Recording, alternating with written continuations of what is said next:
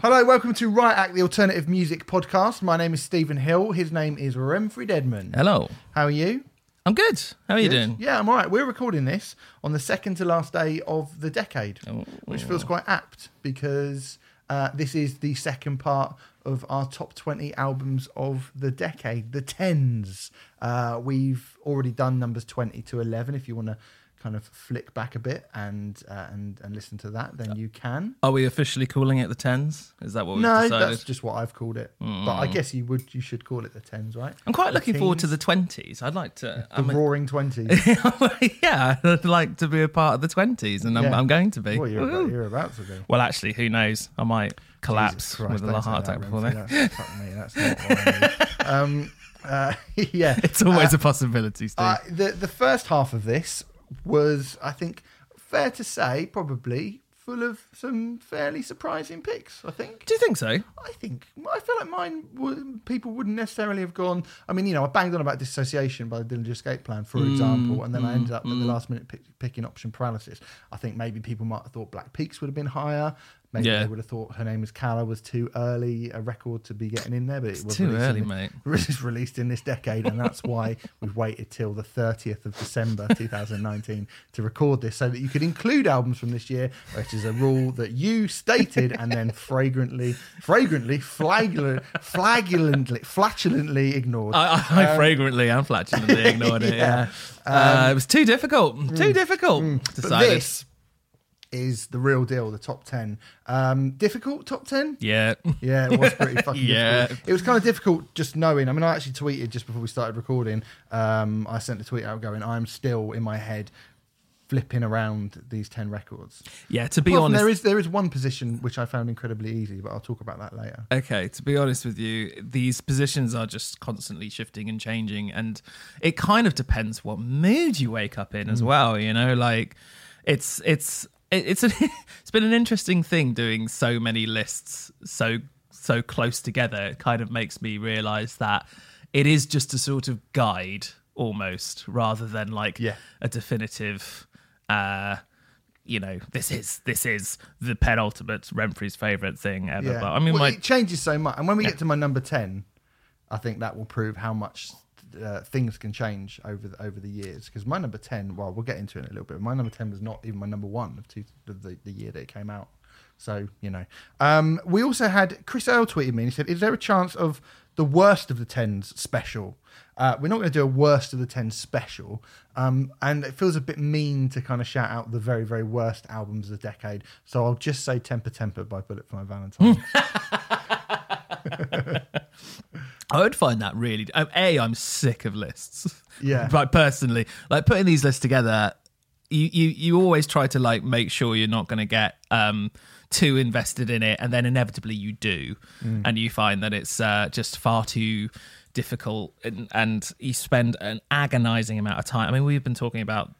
Well, we've both been doing what we started work on this list, like August, September, kind of thing. When you're talking about, I've been thinking about it almost all year, pretty much. Yeah, I think this time last year we actually mentioned it, and then from that moment on, it was sort of in my head. Yeah, and it's been a real ball ache, and I'm quite happy to get it out of the way. I have to admit. Yeah. Are there any albums off the top of your head that you fucking despised this decade that you think deserve a mention just for how bad they were? Something that you remember being either really disappointed by or just plain flat out rubbish?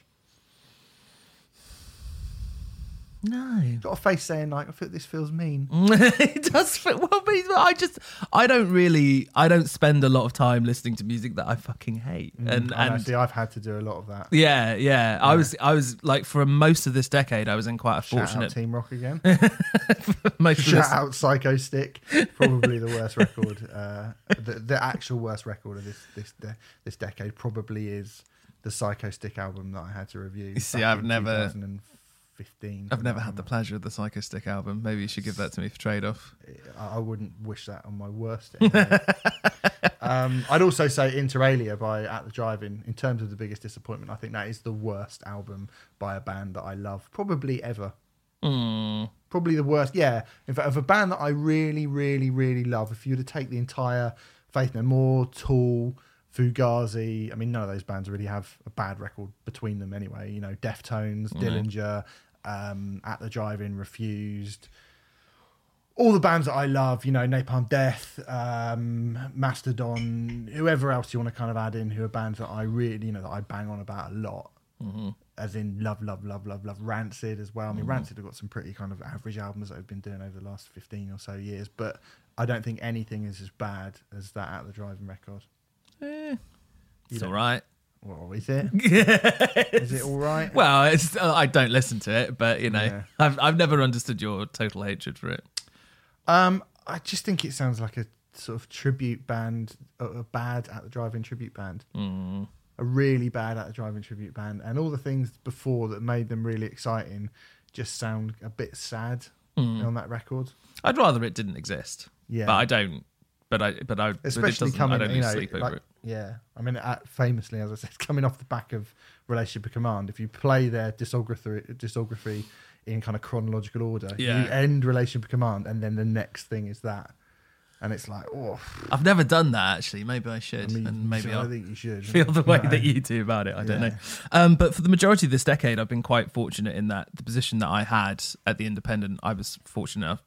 I didn't have to review. Like, if I didn't like something, you just switch it off. Do you know what I mean? So I don't really have like a big list of records that I dislike or hate. So I'm sort of fortunate in that sense, in that I don't really. I would find that list an incredibly difficult one to do. There's a lot of really bad pop punk albums that came out about the sort of first half of this decade. A lot of really bad pop punk albums that I heard. Anything kind of wacky like Elstorm. I was actually going to say, to go back to At the Drive-In album, I thought of it would be like if Al Pacino made The Godfather and then his next film was Jack and Jill with Adam Sandler. You watch those two back to back and you're like, wow, what the fuck happened to that guy? Okay. That's kind of what I feel that is like. So that's why I think it's so bad, because it's a pretty bad album. But yeah, I would say, I mean, Temper by Bullet, I'm not even joking. I think that is hysterical. I mean, that's kind of so bad it's funny. I've never heard it. Haven't you? Nope. You should listen to that. It's a really hilarious record. The only Bullet album I've heard in full is The Poison. Is it? Lucky you. Yeah, lucky me. Anyway, we shouldn't just dwell too long on the bad things. What about best song, I was going to say? Are there any songs from this decade? Now, I kind of dropped this on you just before we started, and I said, how about you just pick a song from a band who aren't featured in our list? This is more like shout-outs to songs from bands that aren't on these lists or wouldn't be on these records, because obviously if you say like the best songs of the decade, they're probably going to be on the best albums of the decade. But there are a few songs that have come along this decade that I think have been brilliant from bands that I haven't necessarily been totally in awe of. For me, I want to say one song which I love, and I do really, really, really like the record, and I do really, really like the band, but I have to say, for me, Canary Yellow by Deaf Heaven is one of the best songs of this decade, full stop. It's just fucking fantastic. I couldn't quite justify getting that entire record in this list, but I do think it's arguable whether it's even the second best Deaf Heaven album of the decade. Do you know what I mean? Like, I think it is. I think it is. Yeah. But that's obviously a different chat to be had. But there's that. I think as a one-off song as well, Square Hammer by Ghost still endures an absolute rage. I know they end their live show with it now, even though it was written for them to open it. Yeah. I think it's a fucking brilliant song. It's a great opener, but yeah, great song. And just as a little bit of something different, Bang Bang by Jessie J, Ariana Grande and Nicki Minaj is an absolute fucking tune of the highest order. Even I know that song. It's a fucking brilliant song. Yeah, so they'd be the three off the top of my head. Okay. I'm going to say Bruma by Mole.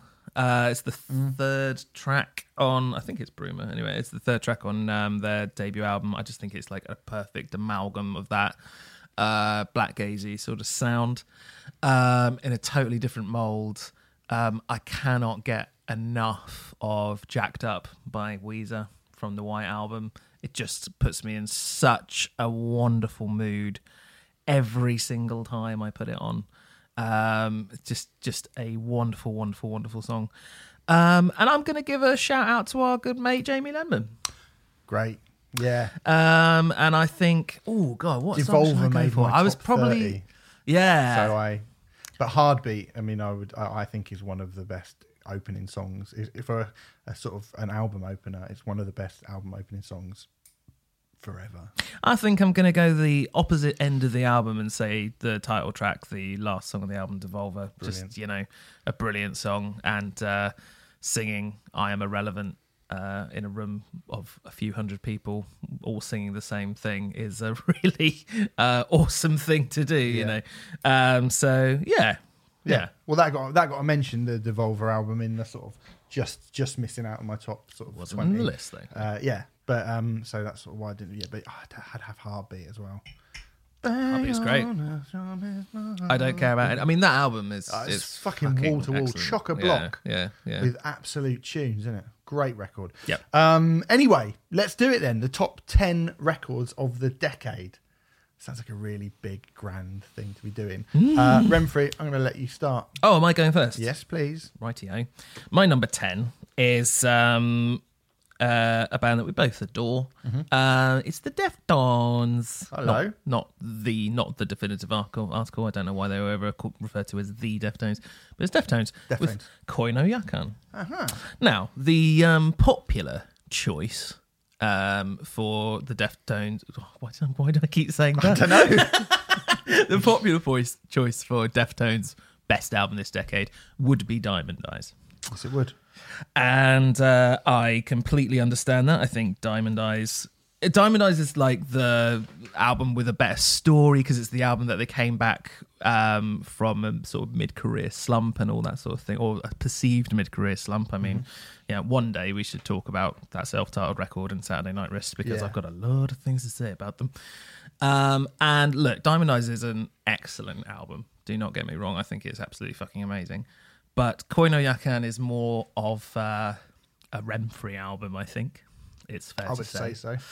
In the sense that there's a far sort of stronger emphasis on light and shade. It's more expansive. There's more variety. It's more ambitious.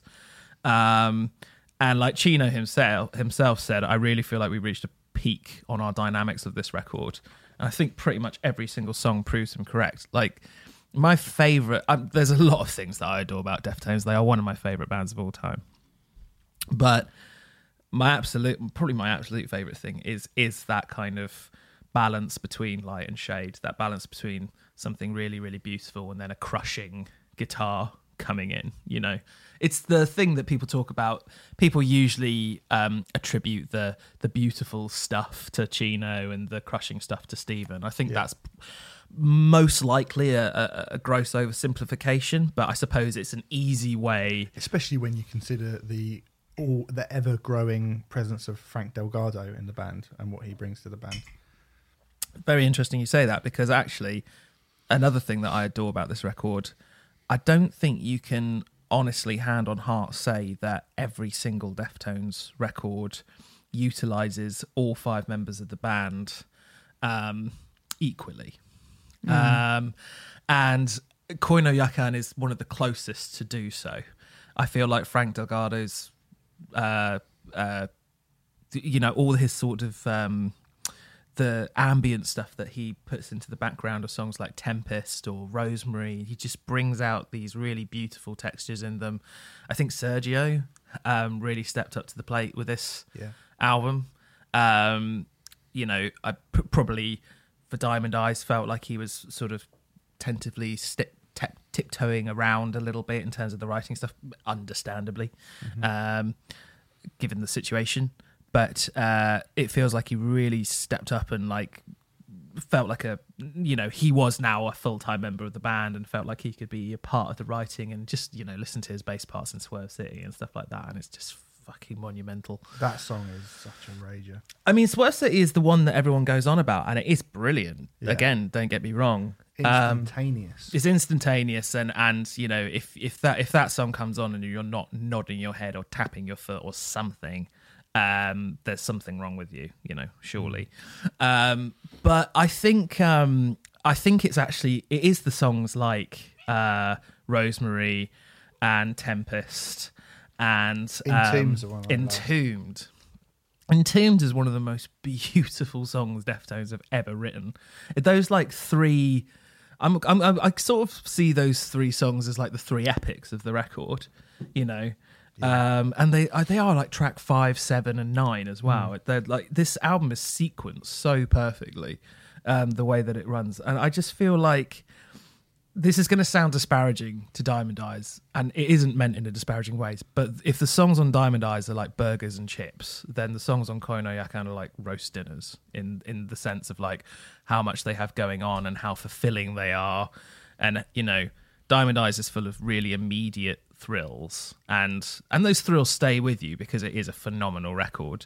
But I think Koi no Yakan takes more time to digest, but once you have the satisfaction is there and it's more rewarding and so on and so forth. There isn't a single song on this record that I don't love, really.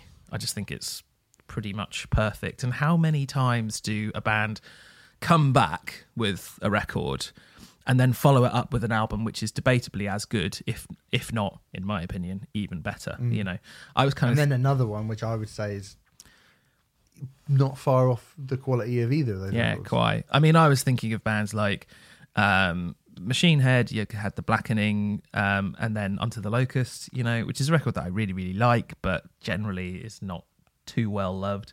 Yeah. This will be a weird one for you, but Green Day coming back with American Idiot, and then which is a wonderful album. Yeah, sure. and then a few years later they came back with 21st Century Breakdown, which is just a really poor, over bloated imitator of American Idiot. You know, it's really, really, really rare, and it's difficult to have a. I don't even like the term comeback album with Deftones, because I still think, but that is the general perception. Even though, you know, Self-Titled and Saturday Night Risk weren't particularly well received. But yeah, it very, very few bands managed to do that, and I think I don't think I would have predicted that I'd prefer the follow-up to Diamond Eyes more than Diamond Eyes, but I did. Right. Well, there you go. Koi no Yakan by Deftones. Good start at number 10 for you. Thanks. My number 10 came out in 2012, and I think it might have just touched the top 7 of like got into the top 7 or 8 of my albums of the year, but it wasn't one that was that high in 2012, and it's weird to think now that it's ended up being comfortably the album that I go back to the most from that year. It's Funeral Beach by Blood Command. Oh, nice. Now, Blood Command, this is, 2 years after Kvelertak's debut record. Kvelertak's debut record was obviously a big deal, and is a fucking great. That's a great record. Yeah. First Kvelertak album. I mean, absolutely brilliant. I saw someone today calling it the metal debut of the decade, and if someone thinks that, I'd be hard pressed to disagree with them, because it's a contender. Yeah, because it had such an impact on the scene at the time, and Blood Command came along, and I felt like, it's kind of Kvelertak, but with a bit more of a disco-y, poppy element to it. It's kind of Blondie meets what Kvelertak were doing with punk rock and, you know, rock and roll and black metal and all that kind of stuff. There are bits of blast beats in there. There are bits of, like, you know, thrashy punk in there. But there's also this other thing that Kvelertak don't have, which are these really danceable grooves. And if, you know, the first feature I ever did, I liked this band, and then when this record came out, and I found myself listening to it more and more and more as the year went on, it became an album that I ran to a lot. I would go jogging and I just listen to the whole thing, and it makes you really, it's a really sort of propulsive record. I thought you meant you were running to it in a sort of into its arms, embracing it. Yeah, and but then I did my first feature for Metal Hammer. My first ever feature for Metal Hammer was on Blood Command. I went out to Norway to see them play a festival in Bergen, and as a sort of warm up for it, I listened to the record a lot, and then I talked to the guys in the band, and I was sort of saying, you know, what's the next step, and what do you, and they said, we want to be Gallows crossed with ABBA. Now, if you can't fucking get on board with that, I mean, Lord only knows what what could make you happy. They already I don't were. know. They already were Gallows crossed with ABBA, weren't they? at Yeah, that but point, and they were pretty saying, much? we want to add more. Yeah, well, they said that's the kind of Even they want more. to add more hip hop to it and stuff, which I think Right. the records that have come since are really good. Like Cult Drugs, particularly, is a really really good record. But for me, this record, it absolutely hits that sweet spot between pure pop thrills Yeah. and like dirty rock and roll. Yeah. And some of the songs in this record, some of the choruses, I think you can tell when a song is catchy and brilliant when you can sing the backing, when you love to sing the backing vocals. One of the things I often do when I'm sort of at the gym or if I'm going for a run or whatever is I will sing just the backing vocals actually, and I won't be able to stop myself from singing them out loud. So I'll be like in a gym and I'll just go, whoa, whoa. And I do that with this record pretty much from beginning to end. I mean, it reads like a greatest hits. Yeah. This record does. Pissed Off and Slightly Offended is such an amazing opener. Yeah. And then you've got March of Swan Elite is like just under 90 seconds long, just a pure like punk rock belter again with massive fucking backing vocals. Cult of the New Beat, Death to All But Us again are like, I mean, they feel like more like they could sit on the sort of on that first Kvelertak album. They're a bit more rock, a bit heavier, but again with massive vocal hooks. Wolves at the Door, again, under 2 minutes, just the biggest chorus ever, and proper like raw, like real death metal backing vocals. High Five for Life is one of the fucking best pop songs of Excellent. the entire millennium. It's absolutely amazing. That Ice Ice Baby refrain, you can't not sing that. Yeah. And then Here Next to Murderous, True North, Corpse Reviver, even those three, you'd think by the second half of the album you'd be going, they're gonna run out of steam at some point, and they just don't. They just absolutely don't. And then the title track at the end is 6.5 minutes long. It's really weird. It's really catchy. It's really great. I think I described them as Paramore meets Celtic Frost meets Turbo Negro in the first review I did of them for Metal Hammer.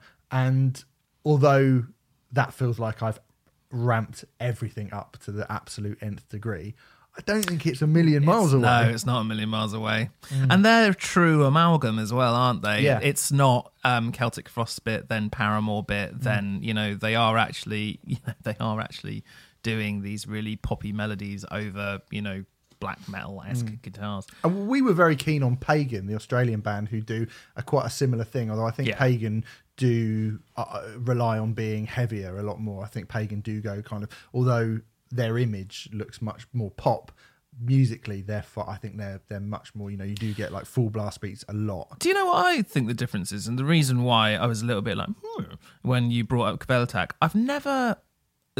Blood Command undoubtedly have metal elements in them, but I've never really viewed them as a metal band. No. I've always viewed them more as a sort of punk band. Yeah, I think so. Whereas Pagan, I view as a metal band. Yeah. But I I think the reason for that is that the metal is, there's definitely, I would say they're a hardcore band. Like, if you had to just go, what is this? And you're only allowed one word, it's not going to be metal or pop. It's probably going to be hardcore. It'll be they're a hardcore band. Yeah. But you could argue there's a lot of hardcore in Kvelertak. But there's also a lot of metal in Kvelertak. There's a lot of classic rock. There's a lot of I guess I'm thinking just more what is the foundation of it. But then they've got those the pretty much the whole thing is that fucking 1978 disco drum beat. Yeah, the whole thing. Yeah, there are blast beats. I mean, like I mentioned, like March of Swan Elite or Wolves at the Door. That bit at the end of March of Swan Elite, that da da da da da da da da da, when it is just pure like that fucking like go go go like Barney Greenway vocal. Yeah. That's as metal as anything on the fucking Kvelertak record. Yeah, and that it starts with a really kind of hooky disco beat to it just proves what a fucking genius band they are. I think they're brilliant. I don't think they've topped this. I mean, obviously I don't, because there isn't another Blood Command album in this list. I don't think they've topped this, but they still continue to do brilliant music. But for me, it's going to be very, very difficult for them to top this. I have to say, I think Cult Drugs is very close. Cult Drugs is really good, yeah. Really, really good. To the point where I think there was a period of time where I was like, I think I prefer Cult Drugs to this, but it's the added electronics on Cult Drugs I think is really cool, but then it becomes like a big old melting pot. Like they've kind of widened out something which is already cinematically wide as it was. Yeah. And I thought actually Cult Drugs, if I was to have one little tiny criticism of why I think this is better, I think A, the songwriting's better on this, and B, this feels more like Blondie as opposed to pop music done by a more modern artist. Yeah, can't argue with that. Yeah, because the electronics make it seem a bit more zeitgeisty, where this just feels like nothing else, I don't think. Yeah, fair enough. So there you go. That is number 10 for me, Blood Commands Funeral Beach. Okay, my number 9. We've said already quite a lot how this list is very much a very personal thing, and it's how these albums have affected us at certain times in our lives, and this one is definitely one of those albums for me. This is the 4th album by Pennsylvanian Heartland Rockers, I suppose, the Menzingers, Rented World.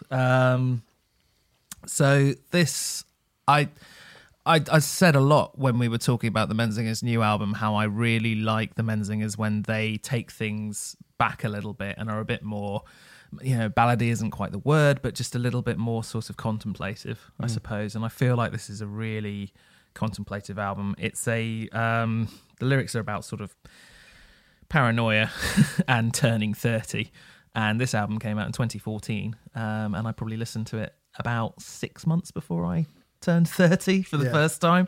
So it came out at turned 30 for the first time. Oh, hold on. Yeah, that's a good point.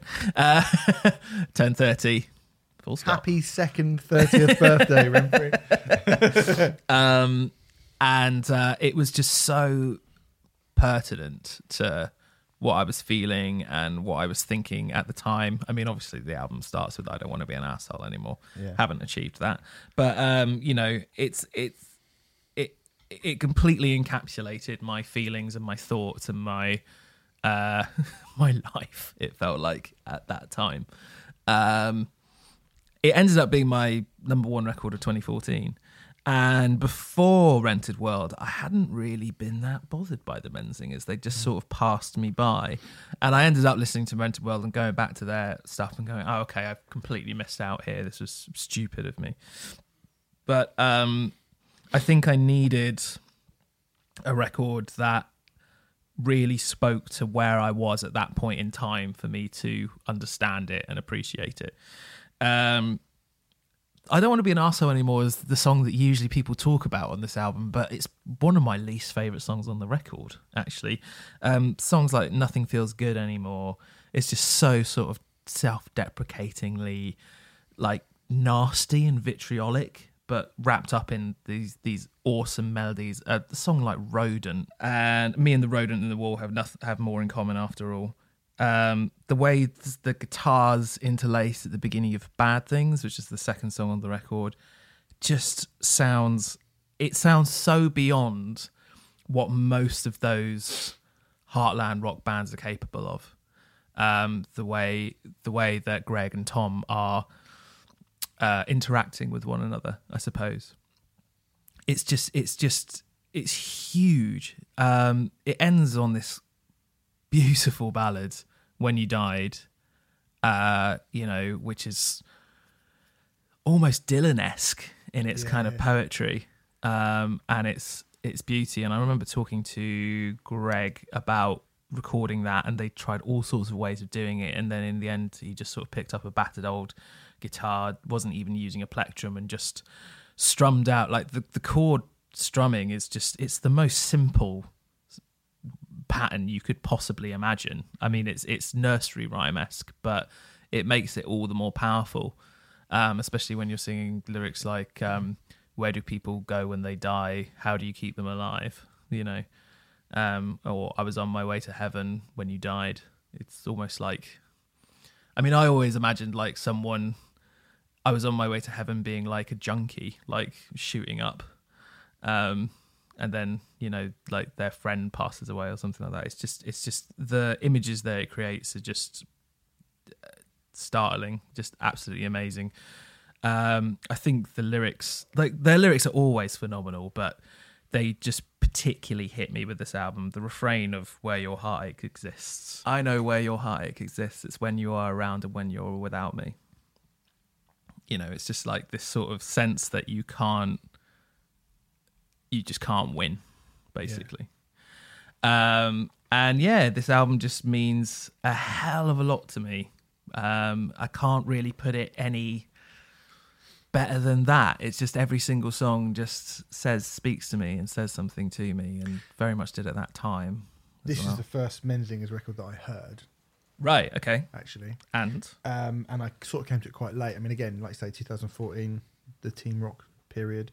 A lot of people from the sort of younger people were banging on about this record. It's amazing, they're amazing.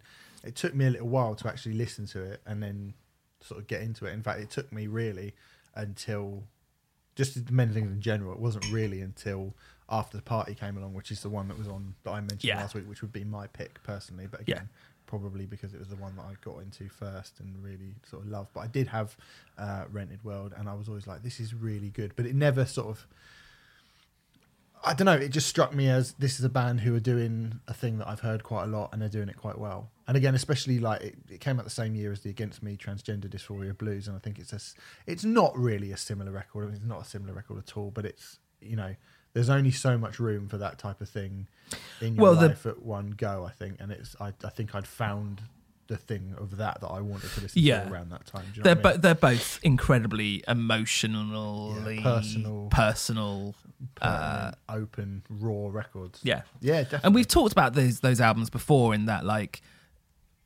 sometimes it's just about whether those songs resonate with you or not, and I can't give a sort of specific critical reason why I think Rented World is the best Menzingers record. I mean, I do think it's the best one, but I can't critically sit down and say, oh, the songs on Rented World are better than the songs on After the Party. It's just the time that I heard Rented World, I just related to those songs so that's strongly. Fine as well. Do you know what I mean? I think when you're a band, as long as you are a band like the Menzingers, you continue to be able to write these songs that just sound like, you know, soundtracking important moments in people's existence, and that's really all they need to do. I agree. So the songs that I said this before, but songs that are so personal, that feel like they were written for you, and yet you turn up to their shows and thousands of people are singing them in the manner as if they were written for them as well, you know. And the Menzingers do that better than pretty much any other band on the planet right now, I think.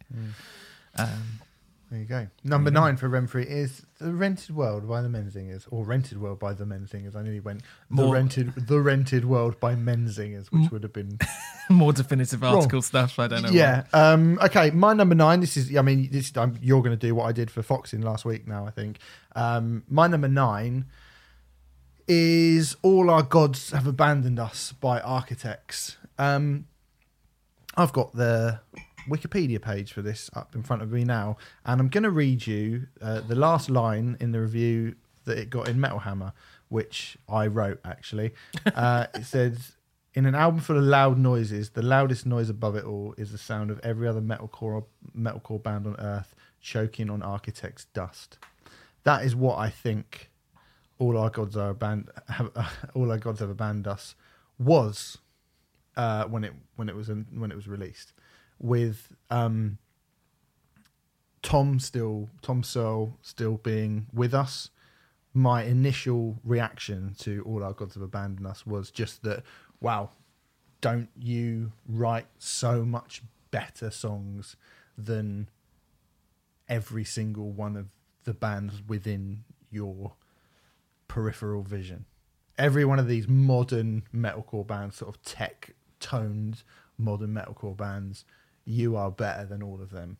clearly so much better than all of them. You write better songs, you have better riffs, you have more interesting song structures, you have a better vocalist, you have a better drummer, you have a better guitarist, you have a song like Memento Mori, the 8-minute closer, which, you know, has as much to do with Cult of Luna or Deftones or Aphex Twin as it does with Asking Alexandria or Of Mice and Men or whatever.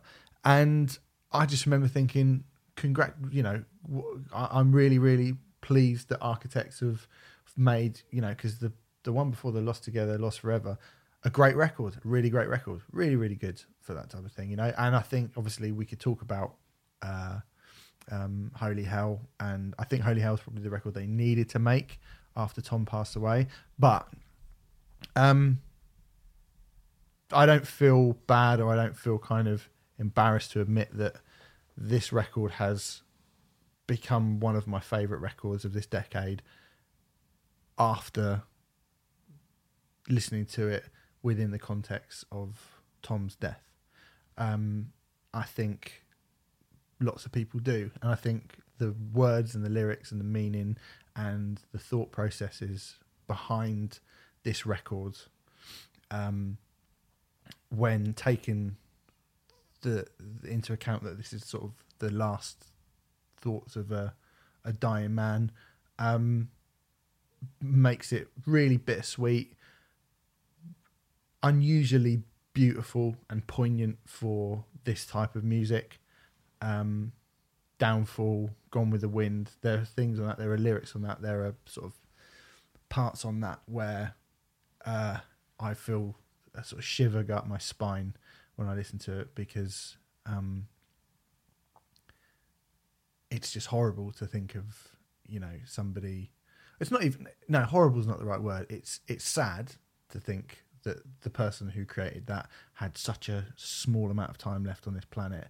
But it's also, I think it's quite inspiring that he decided to spend, you know, I'm imagining what he knew was the last sort of few months, weeks, whatever, you know, left on this planet, really kind of looking so deep inside himself and dragging up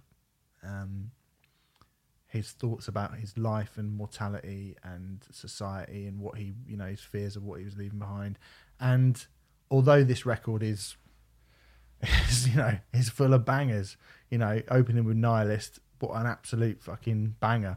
A Match Made in Heaven is an absolute fucking raging song. But there's not many, well, not any, there's not any other bands within this kind of modern metalcore scene, modern kind of tech metal scene, who could or have, or I think will ever be able to write a record that has so much personality, has such a personal, what you were just saying a minute ago about the Menzingers, about kind of reaching out and expressing something through song, through art, through music. Metalcore bands don't do that. You know, Asking Alexandria have never done that. You know, so many of these bands have never done that. I spoke to Dan from Bury Tomorrow a couple of weeks ago, just before their Roundout show, and he said, you know, we always try and write positive songs, but their latest song they felt was the first time that he'd ever gone, I'm going to write something which is genuinely personal to me. So it's just not really a done thing within that scene. It's just something that those bands don't do. To be able to get the songwriting and to be able to get the kind of craft and tone of this record so right and so relatable to those fans. I mean, we have to sort of, I do often think of, you know, what does a typical Architects fan usually listen to? And it won't be something like Memento Mori. You know, it won't be an 8-minute long sort of electronic blast beat stroke ambient epic. It won't be that. What do you think they typically listen to? Of Mice and Men. Okay.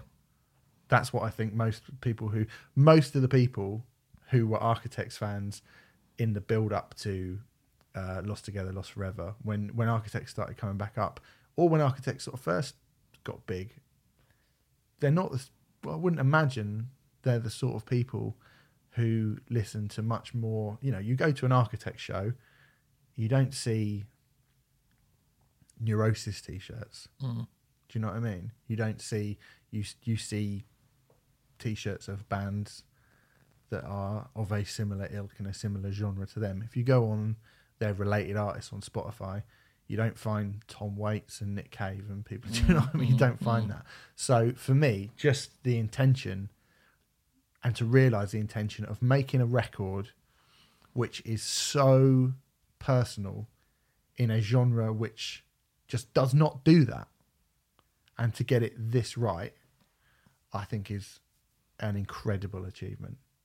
It stands alone completely, this record. I think this record utterly stands alone. There are moments on the last two Parkway Drive albums where I think they have aimed for something similar, particularly on the last record. And I think Parkway Drive have done a really, really good job of writing songs that are, you know, are really about something deeply personal to them. And they've been through some fucking harrowing shit as well, the members of that band.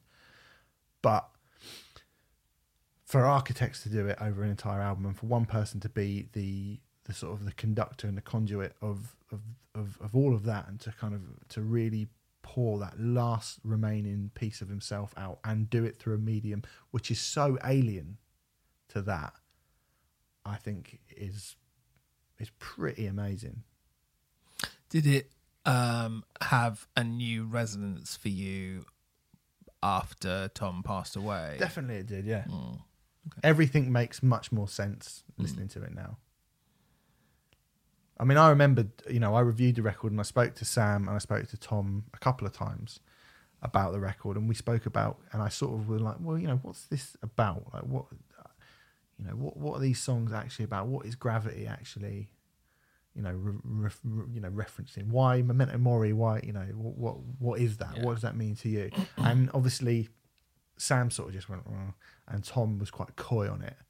Right. But then you don't, after he died, it was like, fuck. Just gave, you know, it gives, because I, you know, like I said, I gave this record 9 out of 10 in Metal Hammer. I listened to it, I thought, this is brilliant. Like, on a purely just, here's a metalcore album, here's a kind of tech metal stroke metalcore album, here's a big band who play this type of music. Compare it to any of the other bands within the genre that they exist in. Like, I think they just I think it just smashes it on a purely musical level. The songs are better, it sounds better, the production's better, it's better. But then you add in that extra added thing of the context of how it was made and where it came from and what it kind of means now. And yeah, I think it's a really, really amazing album. It's a really amazing album I just think that's a really difficult seesaw to get right. I think it's a really difficult seesaw to go, we're not going to just ditch the music that we make completely, which, you know, we've spoken before, and I agree with you, you know, when you say the problem with modern metalcore is it's very generic, it's this, it's that, it's all quite, you know, in a very small box. Very tight box. It's a tight little box, but to kind of stay in that box, but go, I want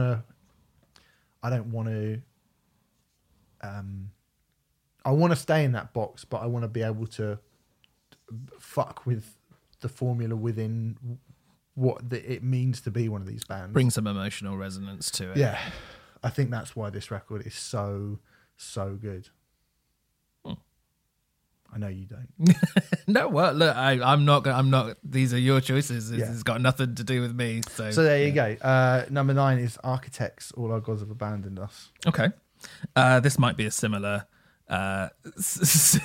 me wanging on about how much I love something, and you being like, as well. Because my number 8 is Blood and Chemistry by Arcane Roots. Really interesting, actually. Some of the things that you were saying about Architects there. Obviously, Arcane Roots and Architects are, you know, not similar bands, but there are some similarities in that Arcane Roots play a very technical form of music. I would argue even more technical than Architects, but they bring a lot of emotion to what they do as well. I think I've first heard Arcane Roots, just before the first Arc Tangent, they put out a playlist of all the bands they were playing, and I was just going through it and trying to like listen to bands who I hadn't heard before, just to try and get an idea of some of those bands. And the first song from this album, Energy Is Never Lost, Just Redirected, came up. And this guitar riff kicks in 30, 40 seconds into the song, which just sounds like, I mean, it's in 4/4, but it sounds like you're not actually sure what time signature it's in. It sounds absolutely crazy. And to me, and I think I've made this comparison before, but to me, it sounded like Biffy Clyro playing a Meshuggah song. Yeah. And I had never heard that before. And I was just like, what the fuck is this? And then it goes into this massive chorus with all these multi-tracked vocals, and it just sounded epic and massive. And at that point in my life, it was just everything I wanted from a rock band, to be honest. It was the perfect synthesis of everything that I had been looking for. I mean, as well as like Biffy Clyro and Meshuggah, they also mixed elements of At the Drive-In, Sigur Rós, and Ruben. And at that point in time, I could not have asked for a more perfect synthesis of everything that I liked. Yeah. And I think that's what Arcane Roots were to a relatively small but really dedicated group of people. Their gigs, I mean, I said last week that I've seen Black Peak something like 28, 29 times live. Arcane Roots is not far off. It's in the 20s, the amount of times that I saw them in a period of 5 years or so. Because every single time I went, they never disappointed me live. They were absolutely fucking incredible live. But the crowd often made it, because the crowd were really into that band in a way that I think many, many areas of the press never fully understood.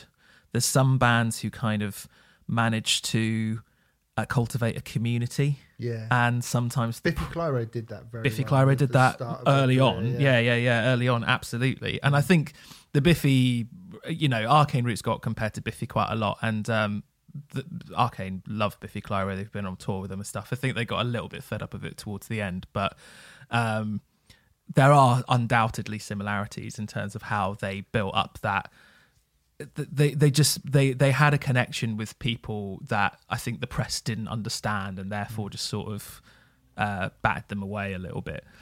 I was reminded of a quote from one of the members of Hellas for Heroes when the Neon Handshake came out, said that when this album is released, we want it to be an album that stays in a dozen people's stereos for their entire life, rather than an album that stays in 1 million people's stereos for a week. And I feel like Blood and Chemistry is exactly that. I feel like it's an album that, for those who are dedicated to it and who absolutely love it, it will be with them for their entire lives. It's the highest placed debut album on my list. The only other... I don't know what mine is. That's a good shout, that. Yeah, I thought so. The only other debut albums on my list are Statues and Death Spells by Holy Fawn.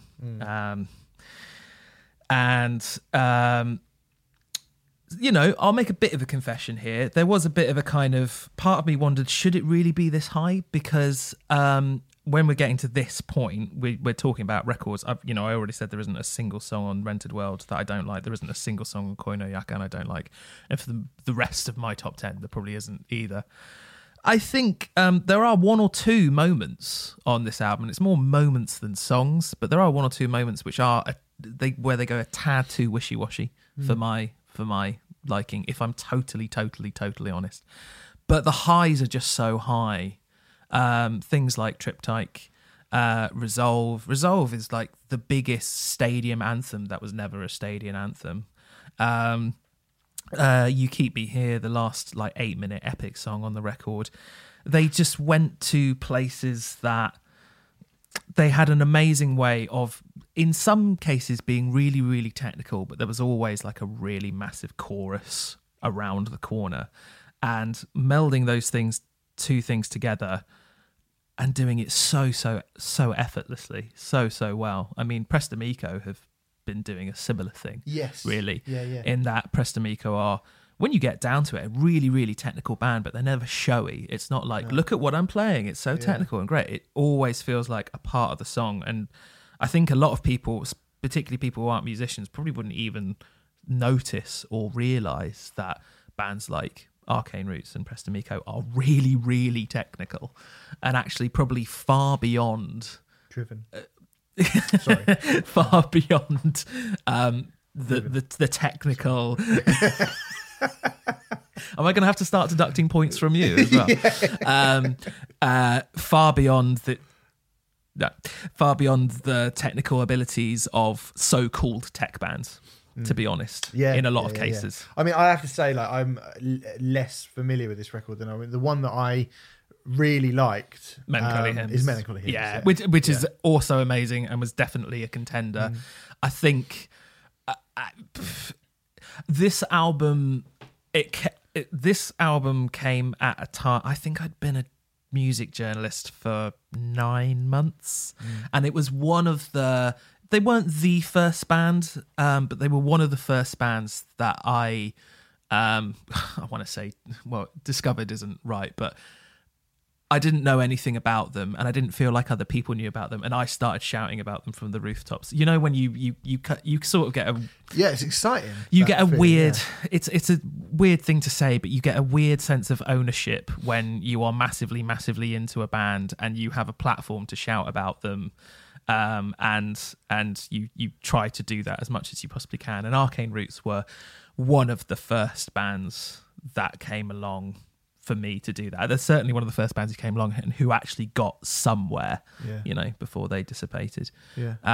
So a lot of it comes in. It's a sort of personal thing for me in terms of like that meant a lot to me. And Blood and Chemistry was around the time that was happening. Melancholy Hymns is debatably a better record. I mean, it feels, obviously I don't have the emotional connection to it, so to either of them I just heard Melancholy Hymns and I thought, this is really good. And I think I'd probably had heard this when it came out, because I was may have well been in a similar sort of position to you, where it was like one of the first. I remember they headlined Redfest in Guildford. And I watched a bit of them and I was really impressed. And then I heard the record and I was like, I was going to go mad for this, and it didn't grab me straight away, and maybe I should have. They felt like a much more instantaneous band headlining a festival than they were, and impressive, like hugely impressive. What you say about their technicality, like they sounded like the most professional band on that day, and I think that was a day where there was like Bury Tomorrow, Feed the Rhino, Palm Reader, lots of bands from that kind of 2013 class were around that time. So well, they were a three-piece who were writing massive songs. They sounded absolutely huge. No backing tracks. And it was all done, shitloads of pedals to get that massive sound. But it was all done live, and it was all done, properly. If I can be so bold. Just go back to that record. I should do, really. You should do. It's really fucking good. All right, cool. Okay, well, my number 8. Let's talk about Deftones some more. Yay. I have picked Diamond Eyes. Yeah, I suspected this would come up. Yeah, I have picked Diamond Eyes for the reason that there is a bit of, I think everything you said is probably true, and there is a touch of sentimentality attached to this pick, maybe.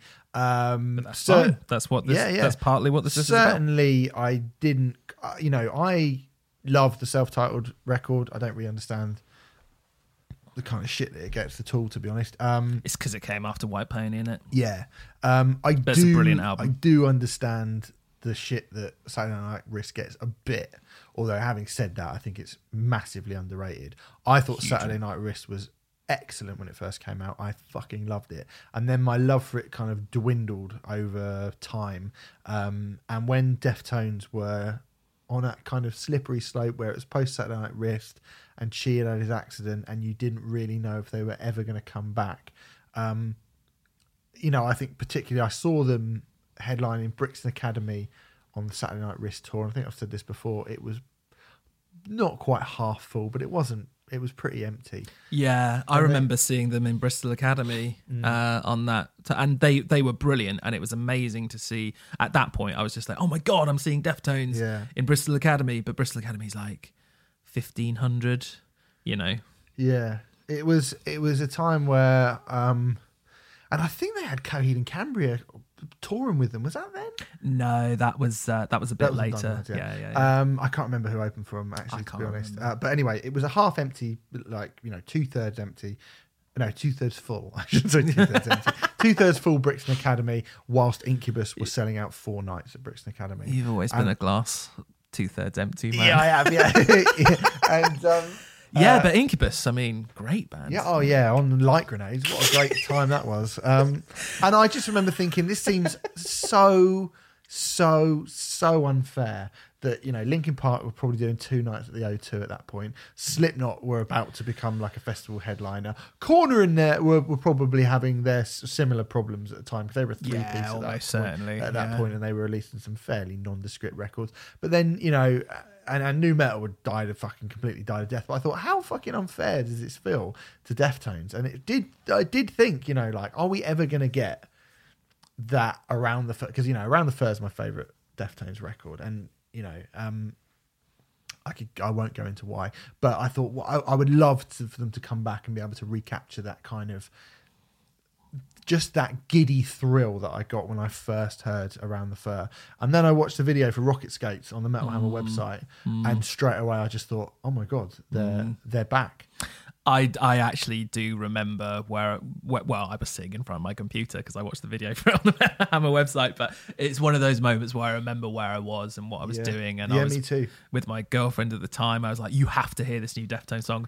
I remember her being like, and just being like, you're an idiot. And then she just needs to listen to it a bit more. But and then when the album came out, I thought, oh, please God, don't just be like one great song. And then when it wasn't, it was just such a like, yes, they're fucking back. They're properly back. Like they never, like you say, the comeback thing. I feel funny about it too, because they never really went away. Yeah, but what they did do is they had a dip in popularity, and they had a very difficult period, and they had 4 years where we didn't really know if Deftones was still a thing. Yeah. And for them to come back with, I mean, look at that first 4: Diamond Eyes, Royal, Command Control, You've Seen the Butcher, and then you got Beauty School and Prince straight after it, and then Rocket Gates, and then, I mean, the whole album is just... I said there isn't a single bad song on Koi no Yakan, but there isn't a single bad song on this record either. Really. And I think what this does do, I mean, you're right to say it's burger and chips versus a kind of roast dinner. But this is the best, most gourmet burger. Yeah. It's got cheese, it's got bacon, it's got gherkins, it's got 2 different types of mayonnaise and ketchup and relish. It's got fucking cheesy minced beef, what they call chili fries. It is the fucking best. But to be clear, there ain't nothing wrong with burger and chips. No, it's got an Oreo milkshake with whipped cream and marshmallows on top. It is the best fucking burger you are ever going to eat. I do agree with that. Yeah. What this record is you put it on, and I think it is as close as exactly what I said at the start. It gave me the same feeling that I got when I listened to Around the Fur. Around the Fur is not the most complete Deftones record. It's not the most experimental. It's not the most interesting Deftones record, but it has those moments that you will just sing forever. And You've Seen the Butcher, Command Control, like This Place Is Death. The way they end it, in the same similar ways as the title track starts. Yeah. It's just, it just felt like Deftones going back to basics. And let's be real, like basics for Deftones is fucking far more complex than 95% of other bands. Yeah. But it was Deftones going back to basics and going, let's just remember what it was that made people love us in the first place, and make an album of that. And then they went off and made Koi no Yokan, and then they made Gore, and it feels like they've begun to experiment, and they've got all these other tricks up their sleeve as well. But in terms of just straight like 4 years off, we are back. This is the most bulletproof set of songs we could possibly make. Brilliantly produced. I mean, the sound of Steph Carpenter's guitar, the crack of Abe Cunningham's snare drum, Chino's voice on it sounds amazing. you're right to say there is probably a fairly subdued bass performance from Sergio Vega. It's not got the most Frank on it either. It's got a bit of Frank on it, but I think you're right to say like Frank's. I think Gore is the Frank Delgado record. Yeah, like there's loads of Frank on Gore, and I think his prominence in the band seemed to come in and make this big impact on White Pony, and then it kind of rose a bit more. And he's all over. He's got a fair bit of stuff with mixed results, I think, on Saturday Night Wrist, and it almost felt like Saturday Night Wrist, they went, we're not going to need you as much on this record, and I mean, don't be kind of like pissed off about it. We're just not going to need you as much. To be fair, yeah, Frank and Sergio aren't on this record as much. It doesn't need them. No, exactly. Much. These songs do not need them as much in the way that the Koino Yakan ones do. I just like that about Koino Yakan, that it's using the entire breadth of the band, I guess. But this is, this is a tight, taut, muscular powerhouse record, and there's no fat on it at all. And it's the sort of record that you would go, like, Deftones are not a new metal band, and that kind of comparison always irked me a lot. Do you know what I mean? But I think if ever they were, and they probably were more on those first two records, this is the kind of record where you can put it on, and when someone tells you that, like, Hybrid Theory is the best, or Infest is the best fucking whatever record, you just go, well, this came out 15 years into their career, and it shits all over those records. Yeah, definitely. So yeah, for me, it's the one. But to be honest, I would be happy to have Koino Yakan instead of this, in the same way as I would have been happy to have Disassociation over Option Paralysis. Like, it wouldn't really have made a great deal of difference. I would even, like, Gore seems to be the one that people just that seems more disliked than Saturday Night Wrist at this point, which I think is it's mad, so weird. Yeah, that is a fucking astonishingly great record. Yeah, I agree. And also I would say that, like, I would happily have Diamond Eyes in my list if Koino Yakan didn't exist. And to be honest, there's so little between them, and they are excellent records back to back, because they're both amazing, but for totally different reasons, which I think we've just both outlined quite well. Yeah. But yeah, there you go. Phenomenal record. Great record. That's my number 8. My number 7 is Grievances by Rolo Tomassi. Now, I have talked about Rolo Tomassi quite a lot on this podcast, and I have banged the Tomassi drum for as long as I possibly have had a drum to bang. I always thought that Rolo Tomassi had something really special in them. I wasn't there from day one, but I think I kind of knew of Rolo Tomassi from day one, but I didn't properly get into them until Cosmology, their second album, and then seeing them support Dillinger Escape Plan, I believe, at the Ballroom. Yeah, I think that sounds right to me. Yeah. And that was the point where I went, fuck me, they are a really good band. I picked up Hysterics and Cosmology and was like, I could see something really special there, but they were really young. I mean, they are a really young band. They're still a really young band, really, as in they're young people. But I knew that the best was yet to come, and I was just kind of waiting and biding my time for that absolutely, truly expansive, incredible Rolo Tomassi record. A lot of people think that it came with Time Will Die and Love Will Bury It, and that is a phenomenal record, and I totally understand the arguments as to why people feel that is a better album. But for me, I just feel like they had already achieved that phenomenal masterwork with Grievances. I think they've done 2 masterworks in a row, to be honest, but Grievances edges it for me, partly because it came before, but also it's darker.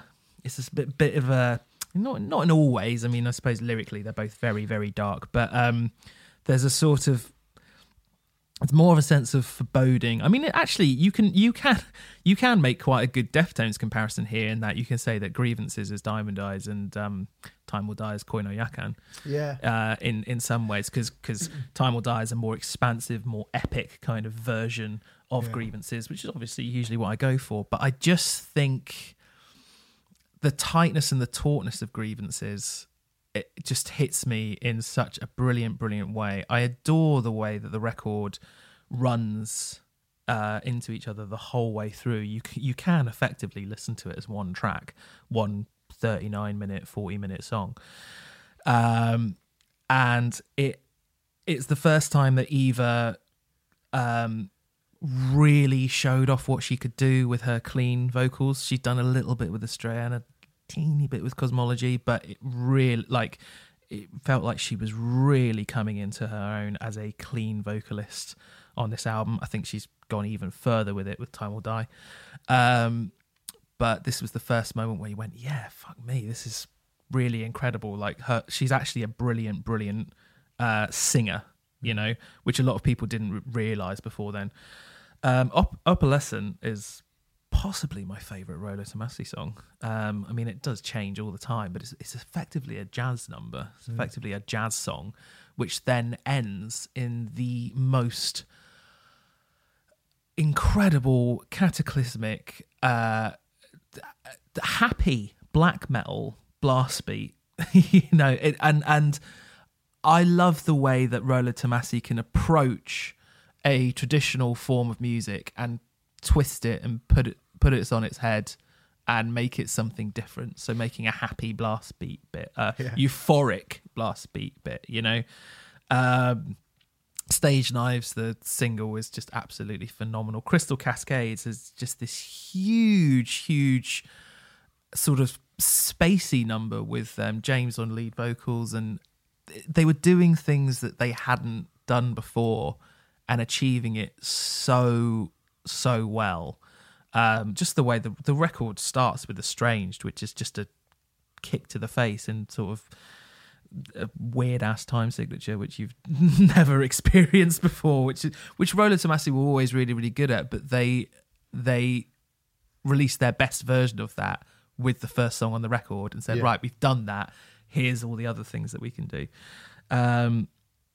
It's a really phenomenal album as a whole, and I do think you can take individual songs off it like I've just done, but really it is all about listening to the album as a whole, and it does feel like the most complete, compact version of Rolo Tomassi that they have released.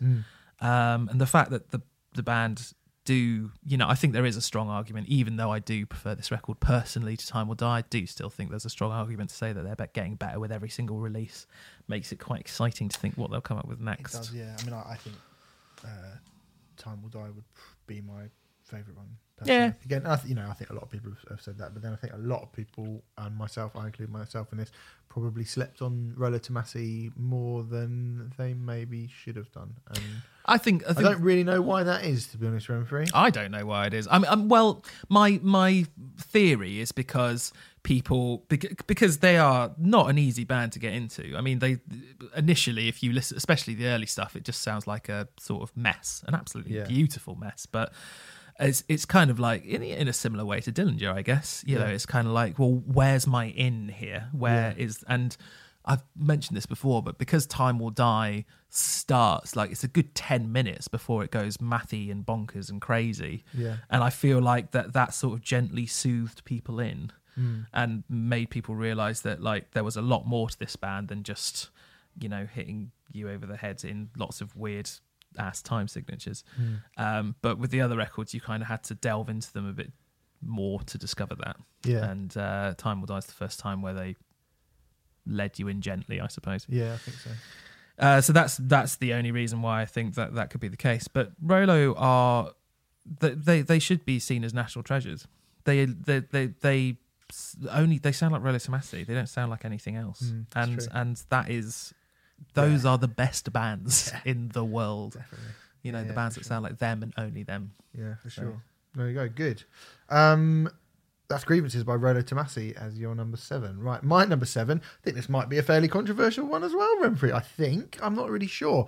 If I listen to Rush, I will listen to like Vital Signs or Spirit of the Radio, the kind of early 80s stuff, the stuff where they started making pop songs. I think that's all right. I think it's all right to be a prog band and to then go, actually, we're going to make a sort of poppier record, and it'd be quite different and not as hard to kind of get and understand as your earlier stuff. The reason I say this is because my number 7 is The Colour Before the Sun by Coheed and Cambria. I'm a big fan of Coheed and Cambria, particularly the numbers 3 and 4. What the fuck are they even called now? Oh god, Second Stage Turbine Blade, and Good Apollo 4, Good Apollo 4, and In Keeping Secrets of Silent Earth. Yeah, I even quite like No World for Tomorrow as well. I think that's quite a good record. But I had grown bored of Coheed and Cambria in 2015. As had many people. Yeah, the Black Rainbow, the kind of the Afterman, Ascension and Dissension and all that stuff. Yeah, I was like, I think I've had my fill of this band now. And so when this record came along, and I was told it's not part of the conceptual world that they have been living in, the Armory Wars. The Armory Wars, yeah, it's not part of that. It's something completely different. I thought, oh, that's interesting. I didn't expect it to be a really personal bunch of sort of 3 to 4 minute long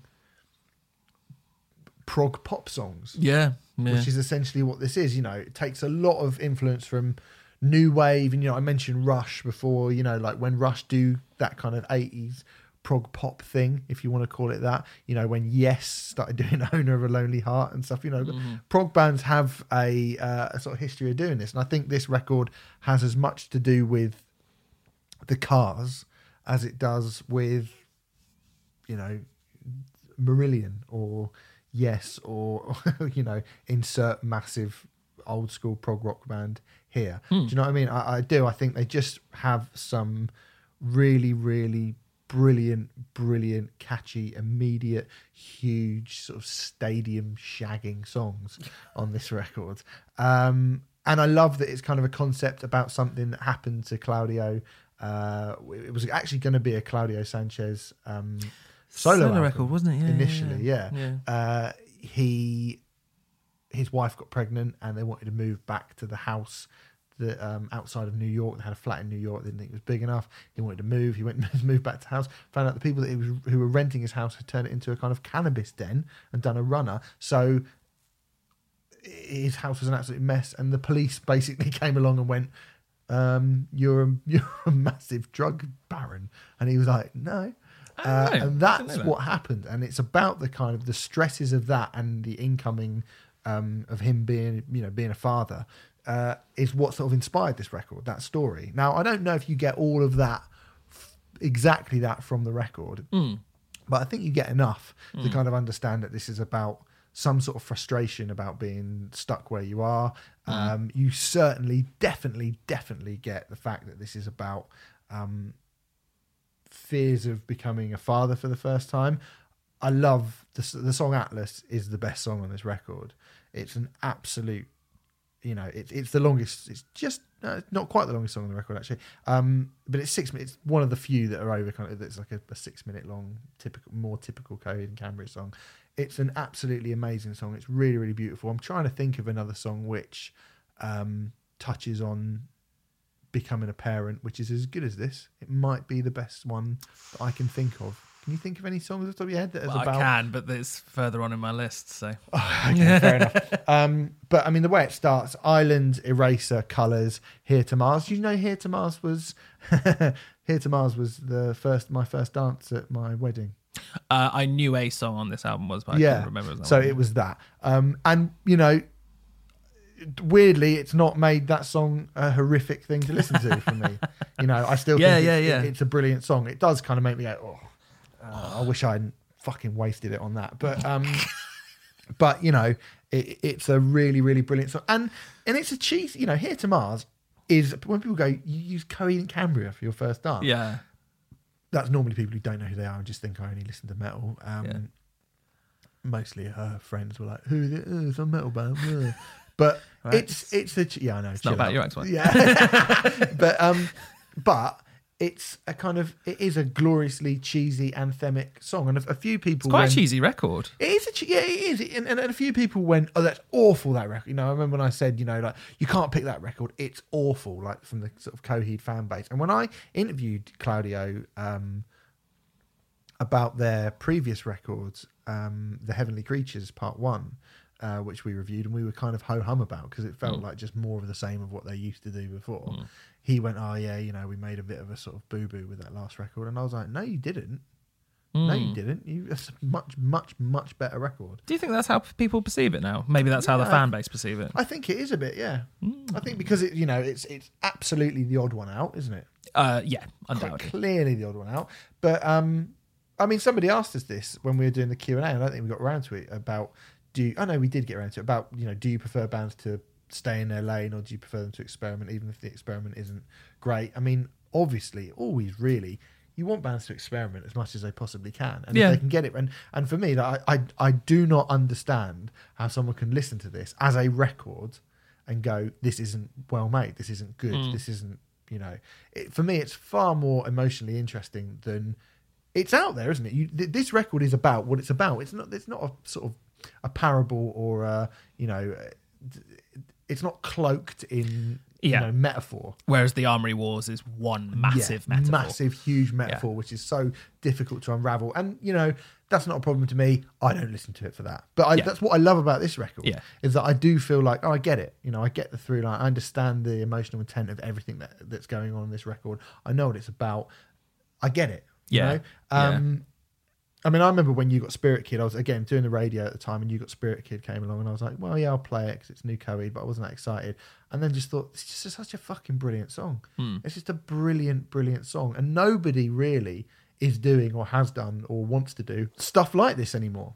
And, it's one of those rare occasions where it's definitely a rock record, but it's a pop record, and it's full of massive bangers. And I think if this had come out in the late 80s or the early 90s, they would be far bigger than they've ever been. It's a weird one, this. Definitely, like the Rush and Yes comparisons are really good, actually. I never even really considered that, which is quite kind of crazy considering this band's origins. I think it's a record which never hit with me the way that it hit with you, definitely.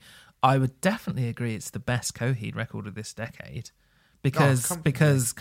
Comfortably, because of that whole thing of them doing something a little bit different. And, it's tighter and tauter. The last Coheed record, as we said, I didn't hate the last Coheed album. I didn't. I actually quite liked it. You actually were quite keen on it. And I think you gave it an 8 in Metal Hammer, kind of thing.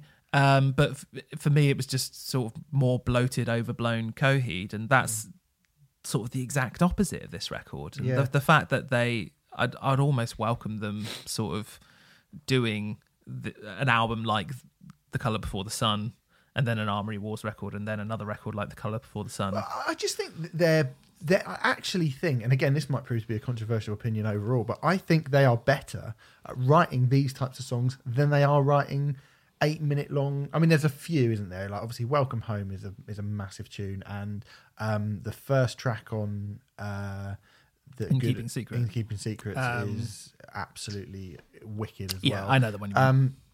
But when you think of songs like, Feathers from No World from Tomorrow, 10 Speed from Good Apollo 4, The Suffering might be one of my favourite. Like, take this album away, and The Suffering's probably, it's an anthem of theirs now, and it's probably my favourite song of theirs. But, all of those songs are only 3.5-4 minutes long, and they're so great. They're so great at doing that. And so when they do, the really, really, 8 to 10 minute long stuff, sometimes it's really good. I think the sort of the last quarter of Good Apollo 4 is fucking great. Well, it's just like 4 7.5 minute songs. And that's and that is really good. That's I think awesome. that's as good as they've kind of they nailed that.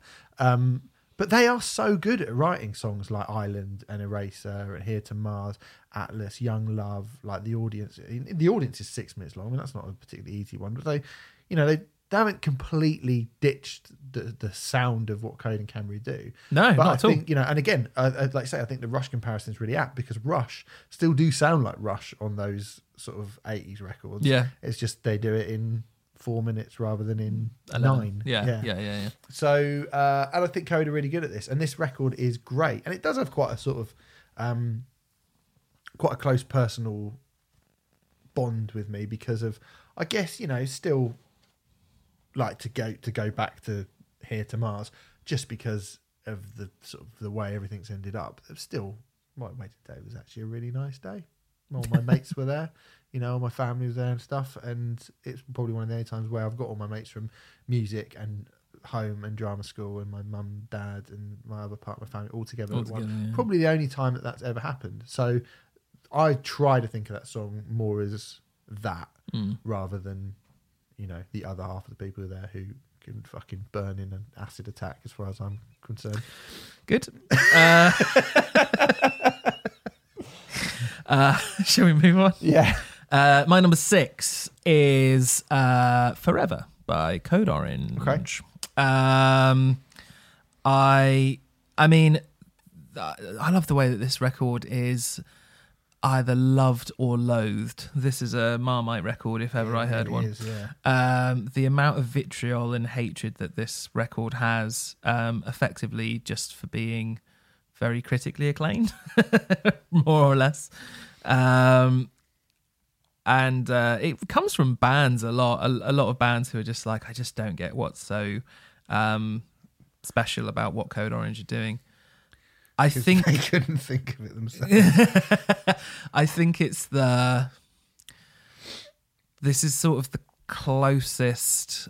This album's like a horror movie condensed into 35 minutes. It's the atmosphere that it brews and the sort of dark sonic sculptures and the horrific twisted imagery. It's a horror film played out entirely in sound, but it isn't the kind that attempts to sort of intimidate you with like jump scares or gore, but more the kind that sort of manipulates your senses and leaves a deep psychological impact on you, I think. And all this, like, it's easy enough to say that, like, oh, it's easy to just, be playing a song and then have it suddenly cut, halfway through the bar and have some ominous, like, more thing come through. But had you ever heard that before, Forever? Nine Inch Nails did it a little tiny bit. I mean, even Nine Inch Nails didn't do it in that manner. I don't recall them doing it in like cutting a song 3/4 of the way through a bar or something like that. To the point where, like, there were so many times. I remember when I got the stream for this album, there were so many times where I went to start a email to the PR saying, I think the version that you've sent me, it has become corrupt or something like that. I think the files have become corrupt because they're not, like, this song just suddenly abruptly ends or whatever. And, I then realised, and to the manner that the record ends, it just sort of cuts off and, like, has this voice come in that feels like it's going to take over your soul. And, like, I suppose it's quite a simple trick, but most of the best tricks are quite simple. And it's just done incredibly well. They incorporate lots of diverse elements into this album. There's moments of industrial, groove metal, noise, hip-hop, grunge, and electronica, and it's all seamlessly, again, actually properly hybridized. It's not, here's the electronica bit, and here's the hip-hop bit, and here's this bit. It actually all sounds really seamless. It's snarling and bludgeoning, and, like, Kill the Creator is an absolute rager in 2.5 minutes and sets their modus operandi out with the old and in with the new, as if the band are sort of intent on killing their idols, but then The Mud sounds as if it's absolutely terrifying and is basically tempting to destroy your speakers, as much as possible.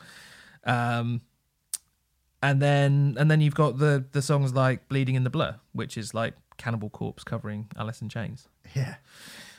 Or Hurt Goes On, which builds ominously over those dark synths, and that's where the Nine Inch Nails thing really comes in, and then bursts into a cataclysmic end that, I think Trent Reznor would have been happy to stamp with a Nine Inch Nails seal of approval.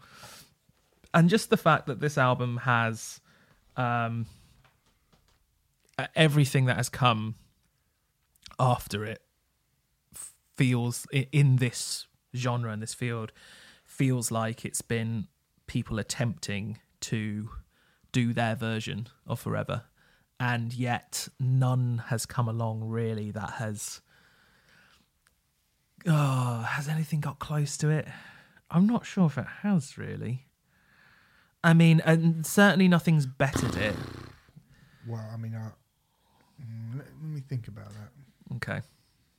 But in terms of trying to do that, I think anything that takes hardcore and just, and I mean hardcore in the broadest sense here, and just totally fucks with it, I'm all for, because hardcore is a genre that can be very, very samey and do the same thing over and over again. And Code Orange did something which felt like it was genuinely different. Yeah. And for that, they will forever be... I like the way that you're looking at the YouTube thing, even though it's not doing it on YouTube. And you're still like looking over. Forever be immortalised as very good. Yeah. But yes. All right. We'll talk about that later. My number 6, now for me, this is a proper comeback record, and it is the best comeback record of the decade. You all think I'm going to say Soul Invictus by Faith No More, but I'm not.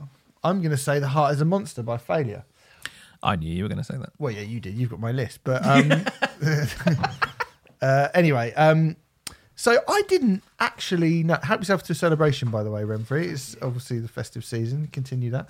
I knew nothing about Failure. They were one of the bands, like, much to my embarrassment, from the 90s, who toured with Tool, were mates with Tool, and yet I didn't know anything about them. Tool covered, like, I'm genuinely surprised by that. Perfect Circle covered them.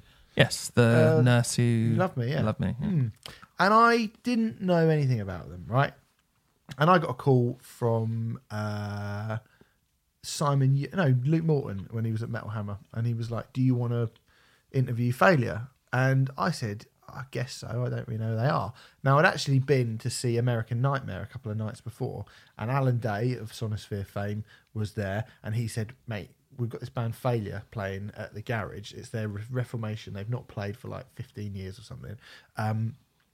I didn't know who they were, but they're Wes Borland from Limp Bizkit's favourite band. They're like Chino Moreno's favourite band. They're Maynard James Keenan's favourite band. They're a band's band. They're Hayley Williams from Paramore's favourite band. Yeah. And he's like, you have to listen to them. They're fucking amazing. So I was Yeah. like, oh, I should do that. So when Luke said that, I was like, yeah, I'll go and interview them. Can you send me the record? Sent me this over. And straight away, I was like, oh my shit. How the fuck have I not heard this band before?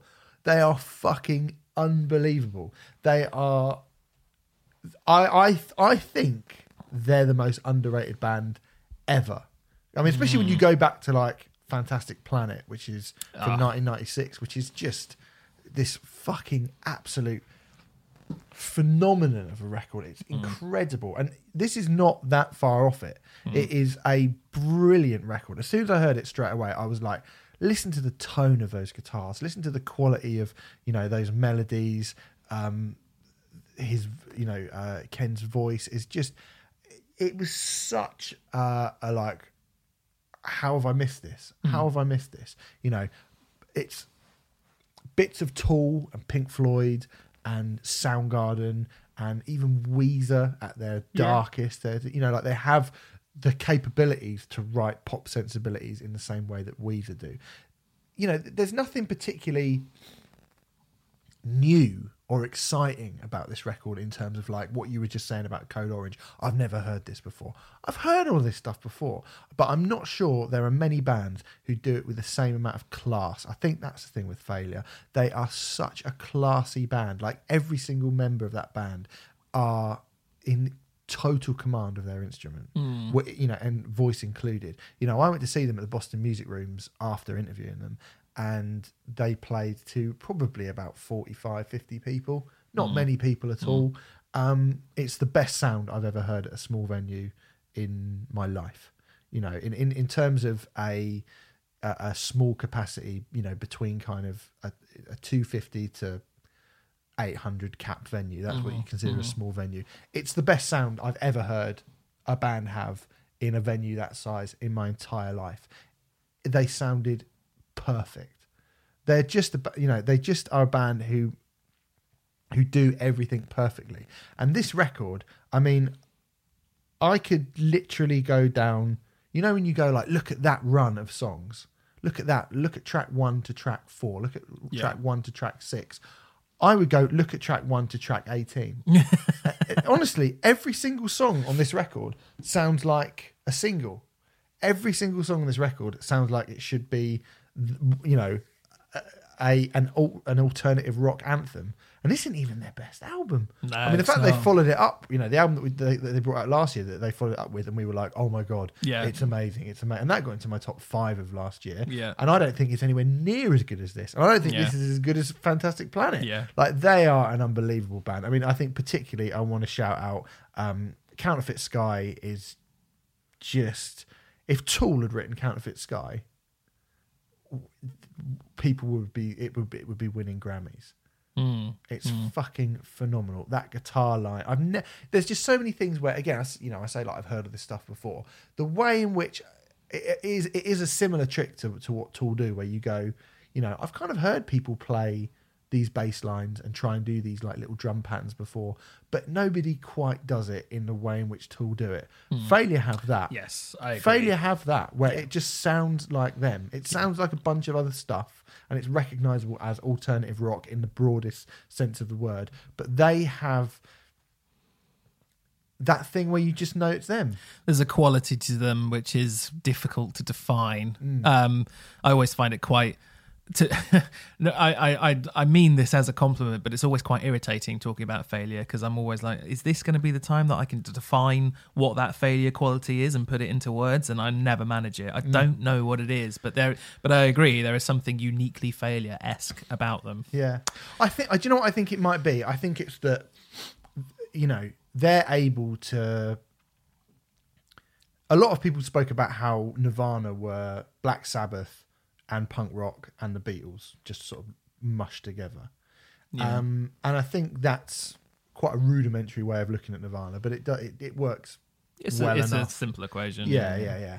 I think Failure are a kind of science fiction version of Pink Floyd and the Beatles, and they're not really influenced by punk rock. They're not really influenced by what was happening in the 90s. They were kind of an island untoward themselves.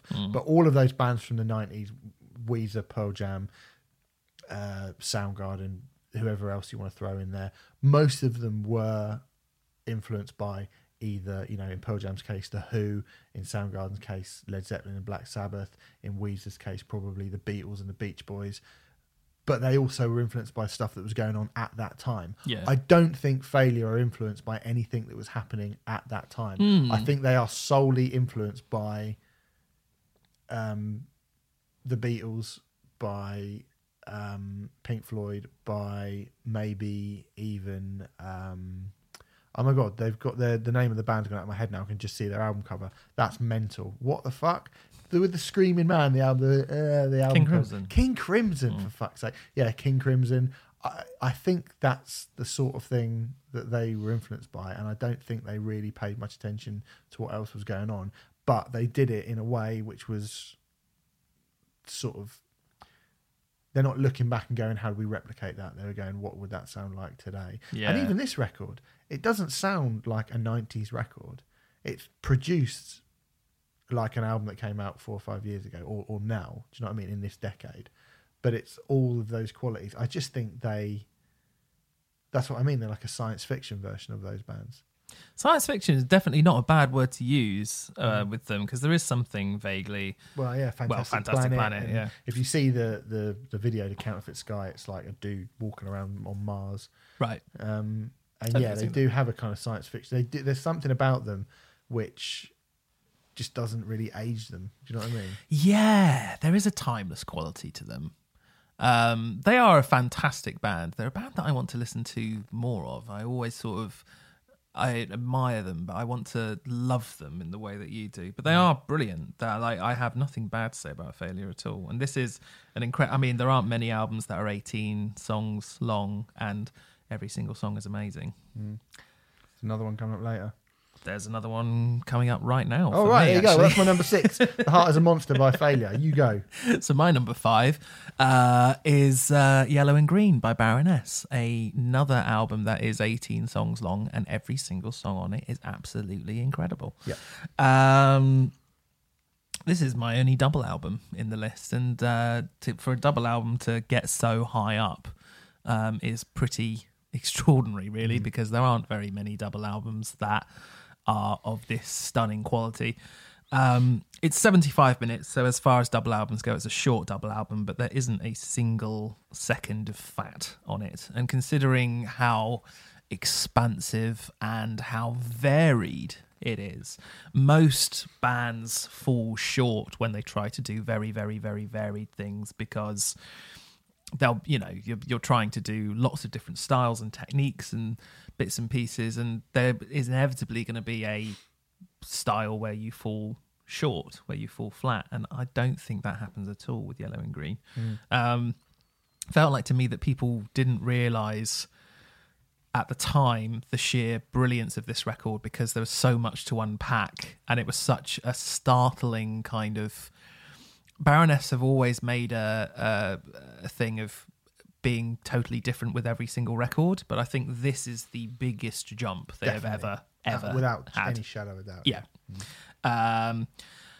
The point where, Red Album and Blue Record, they were definitely... We were having this discussion about, are Baroness even a metal band anymore? Yeah. And you were quite defiantly like, no, I don't think you can say that anymore. I mean, I think it's debatable, but this is certainly the first album that they released, which was predominantly a rock record as opposed to a metal album. I think it's fair to say. I think a lot of people called it the Baroness Go Prog at the time, I remember. Yeah. A lot of people said, which seems a bit of... At the time, it made sense, but I think when you look at the 3 records that have come, or the 2 records, this and the 2 that have come post it, I think calling them a sort of prog band seems a bit simplistic. I think Golden Grey is debatably more of a proggy record than this one, you could argue. But I understand where that comes from. It's because of that thing of bringing in so many different kind of elements and coalescing them all together. But I can't think of another band who have done that so well as Baroness in the last 20 years, really. I love the psychedelicness. Like, they brought this amazing psychedelic element into this album. And some of the guitar sounds on it, like on some of the solos and some of the there's some crazy sounds on a track like Little Things or Cocainium, or like it's a real sonic tapestry. Like it's really kaleidoscopic in trying to incorporate different sounds and different elements that are just really alien and weird, and you feel like that they probably spent a very long time tinkering around with sounds in the studio, but it just all sounds brilliant. And I mean, you've got bangers on here, if you will. You've got the likes of Take My Bones Away. Yeah, probably their biggest. That and Shock Me are probably the 2. Yeah, that they'd end. You'd expect them to end the set with. Yeah. I this is how good I think this record is. I think Take My Bones Away is in the latter half of the record quality wise. I think it's a very, very good song. But I think it's worth it just for my money, sorry to jump in, but for one of the best changes of melody in rock music for a long time. That Take My Bones Away, when it goes down an octave, or I mean, John Bassie's a better singer than me. Well, but you know what I mean. This is the thing. This album is full of those amazing moments. I mean, the transition from Yellow Theme to Take My Bones Away, that do do do do do do do do do is absolutely amazing. It's full of these moments where you're just like, oh my god, that is fucking genius. And that's on some of the weakest songs on the record. March to the Sea it follows up Take My Bones Away. It's an incredible song, like a much better song in my opinion. Actually, yeah. Cocainium, as I've already mentioned. I mean, Eula is the one, isn't it? The song that finishes the yellow part of the record. It's just I think it still remains my favourite Baroness ender, even with if you had to stop the rain song. Yeah, the rain. The rain song. But then also, songs like Stretch Marker, that beautiful like acoustic interlude on Green is just absolutely lovely. Board Up the House. I think Green is often seen as like the album tailing off a little bit, but I think that's total nonsense. I think Green is an absolutely phenomenal part of this record. The Line Between is just a massive, massive tune. It's kind of, I admire... Bands are so often kind of told not to get ideas above their station and told not to be ambitious. And I love the fact that Baroness created the most ambitious album of their career.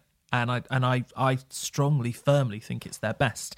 And I think as the years go by, because this album was definitely received well, but there were some murmurings, particularly from the metal crowd, who were just a bit like, "Oh, where are the riffs?" and blah blah blah blah. Well, yeah, I mean, it was I remember it was the Thrash Hits album of the year. Right, it was my album of the year. Yeah, it was. I think it got in the top 5 of the Metal Hammer albums of the year. Okay, it was right up. It might have been the top 3 actually. It was right up there. I do remember at the time. And I do remember hearing a few people going, "Oh, I'm not so keen on them going proggy," and blah, blah, blah, blah. I do remember that, but I think for the most part in the press, I think everyone was more than happy with it. Yeah, maybe. I think there's a lot, I do hear a lot of people saying stuff like, "Oh, I just wish they'd go back to the Red Album," and like the Red Album's great, but... Listen to Red Fang then. Yeah, exactly. Like, listen to Red Fang or listen to Mastodon, I mean, probably more Red Fang, to be honest, but or Kylesa, like there's a lot of bands doing that cool, sludgy Torch. Yeah, there's a lot of bands who are doing that cool, sludgy, melodic riff thing, I guess. And there's no one doing what Baroness do now. And this was the beginning of that. And I think I think the records they've done since have both been brilliant. Neither are as good as this, in my opinion. But this is just an incredible statement of, we are not going to be pigeonholed and we are not going to be put into the boxes that you want us to be put into. I adore this album. It may even be my favourite double album ever. Wow.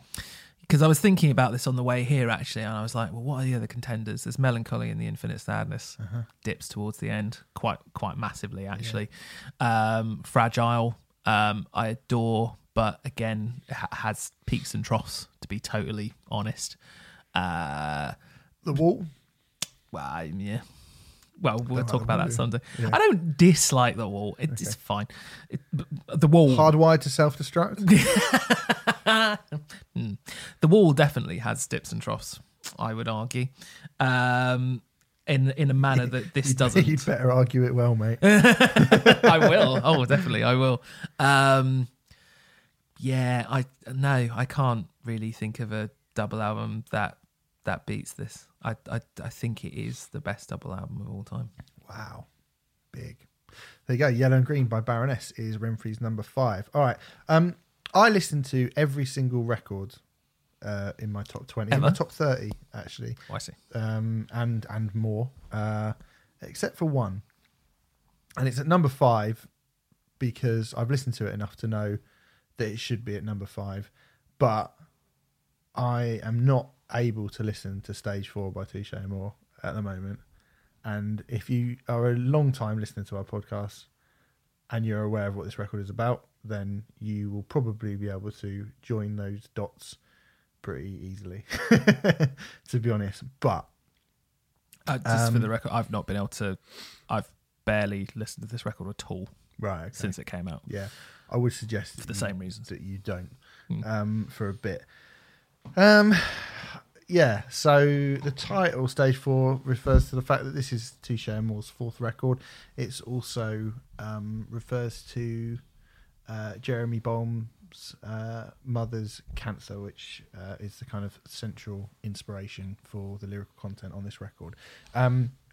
I think I've said this before. I got the record and I was reviewing it for Metal Hammer, and I very much liked it, as especially someone who was not previously that much of a fan of Touche Amore.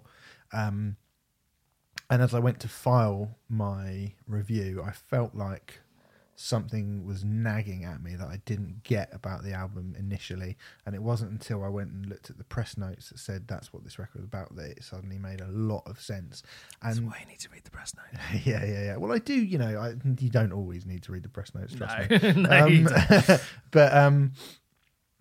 But that's why they're good when they are there. And I was like, this makes so much more sense. And I didn't change my number for it. I still gave it 8 because, I wasn't going to change it at that point. But in the period that has gone on since then, it spoke to me a hell of a lot, to the point where I don't know if I've ever said this on anything actually before, but have I ever spoken about it when I interviewed Jeremy?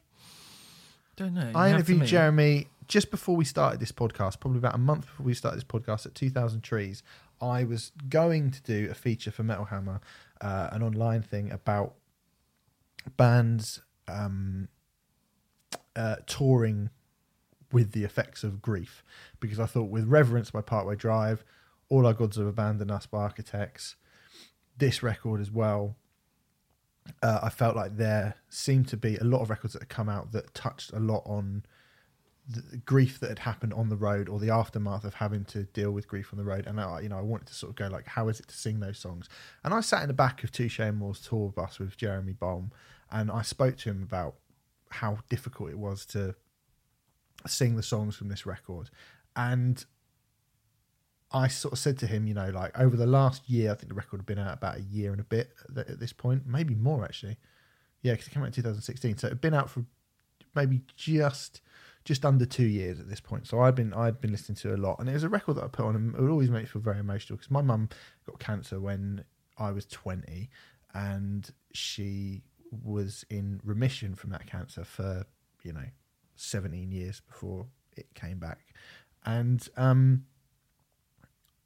I said, this record has given me like a kind of gift of being able to go, yeah, that's how I felt when I was 20 and I couldn't really deal with my mum being ill.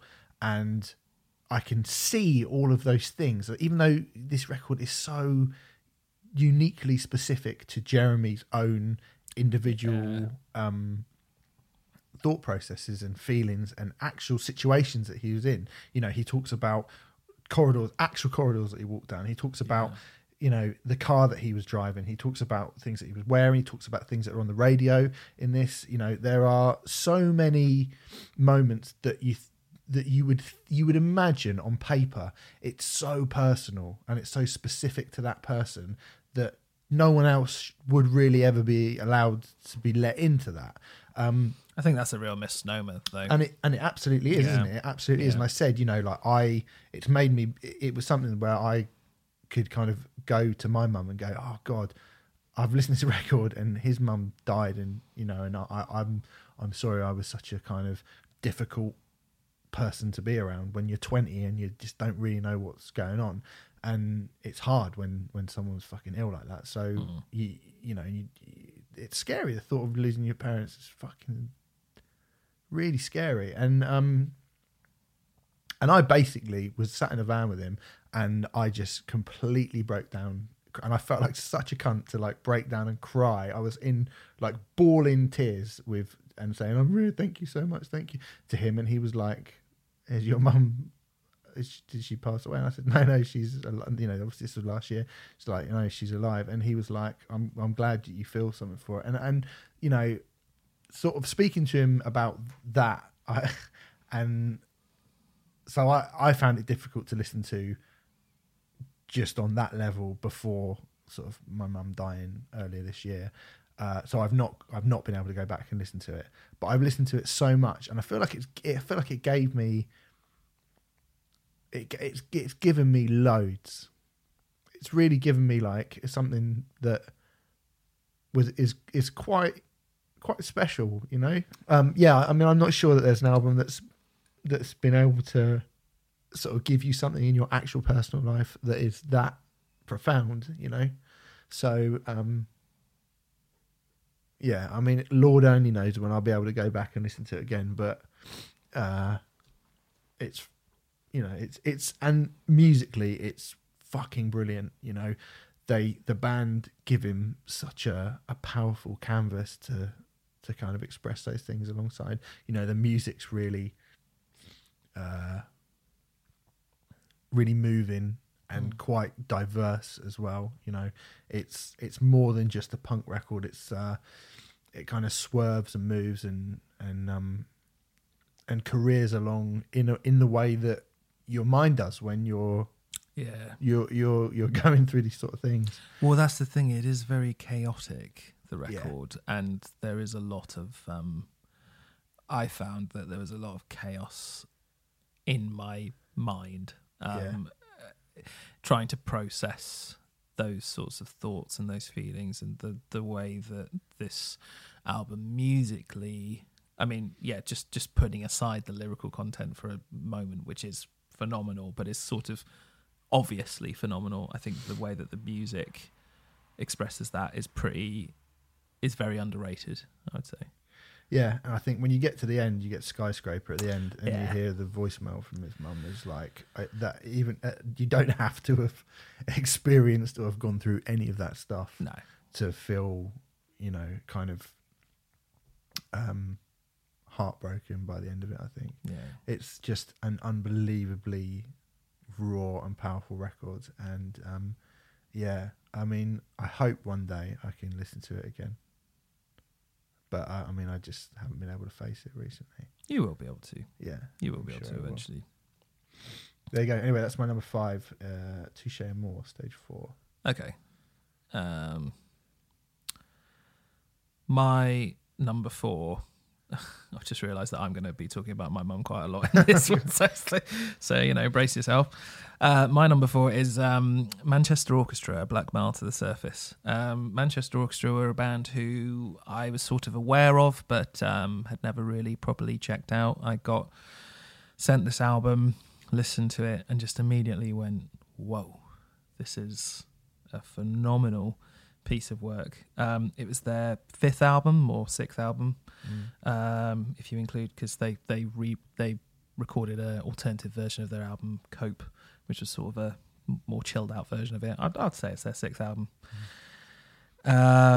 And Andy Hull, who's the singer-songwriter with the band, wanted to take them in a new direction. He wanted to sort of do a Radiohead and disassemble what they'd done in the past, then reassemble it into something that was still clearly Manchester Orchestra, but different. Yeah.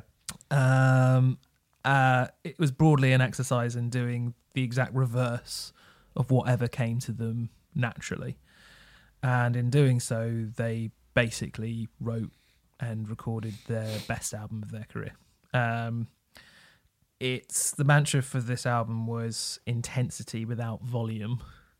And that's exactly, I think that is an enormously difficult thing to achieve.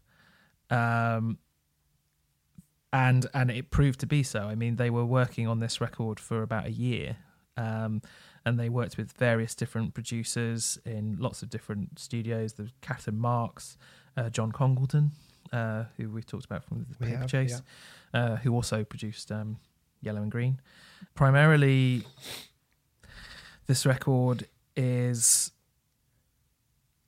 about fatherhood and becoming a father, and being afraid, I think, of becoming a father, in terms of there's the initial joy of like bringing someone into the world, and then the fear that you're gonna fuck it all up for them, basically.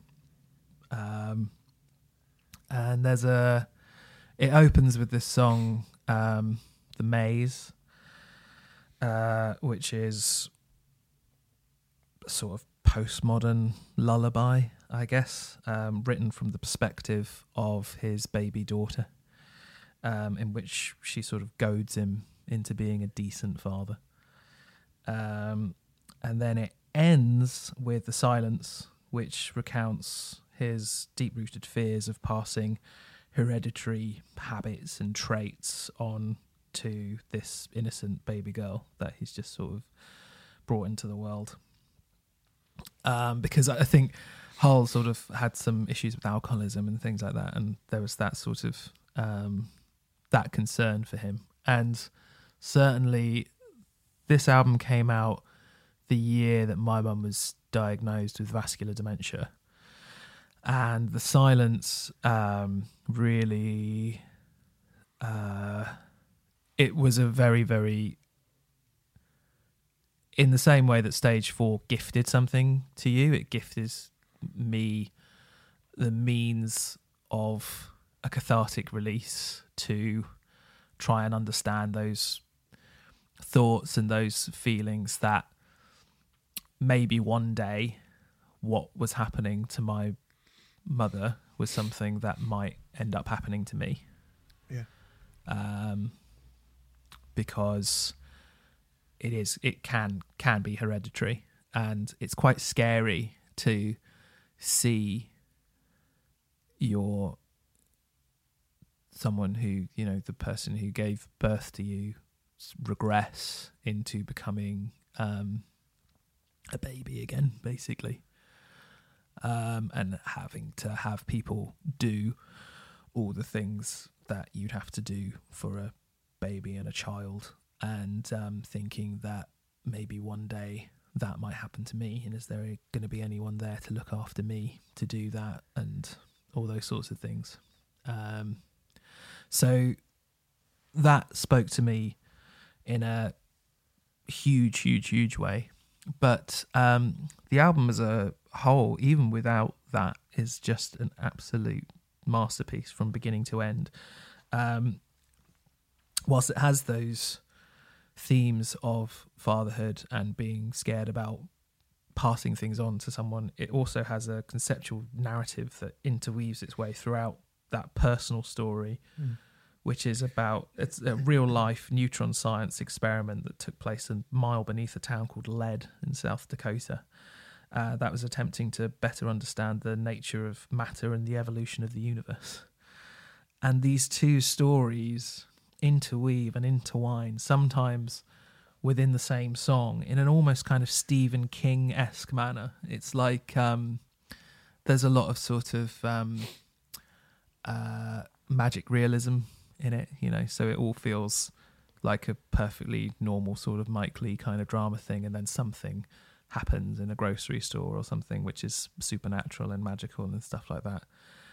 And I have never really encountered album which is at once so personal and yet also so narratively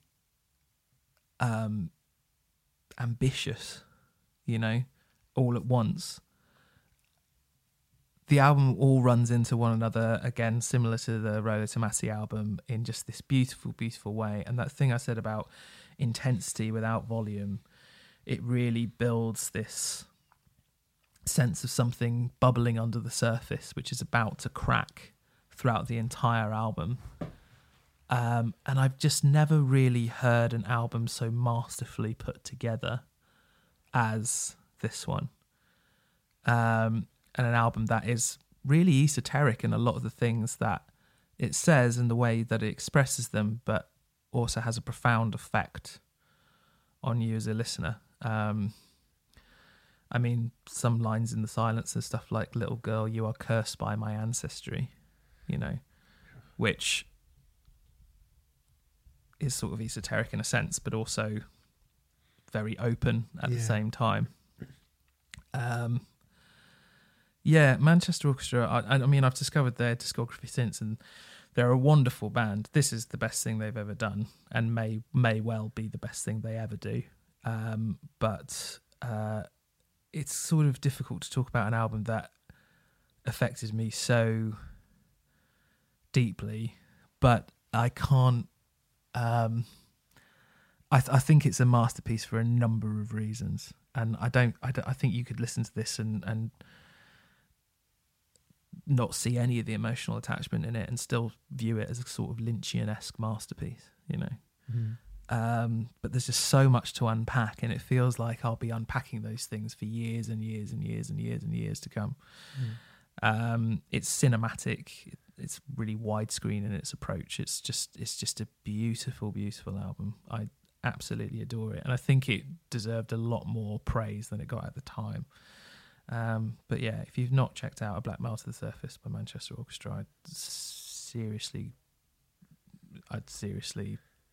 say you should. Did you get around to listening to this? Did you? Yeah, I liked it actually. Yeah. I mean, I didn't get all of that, to be fair. Yeah.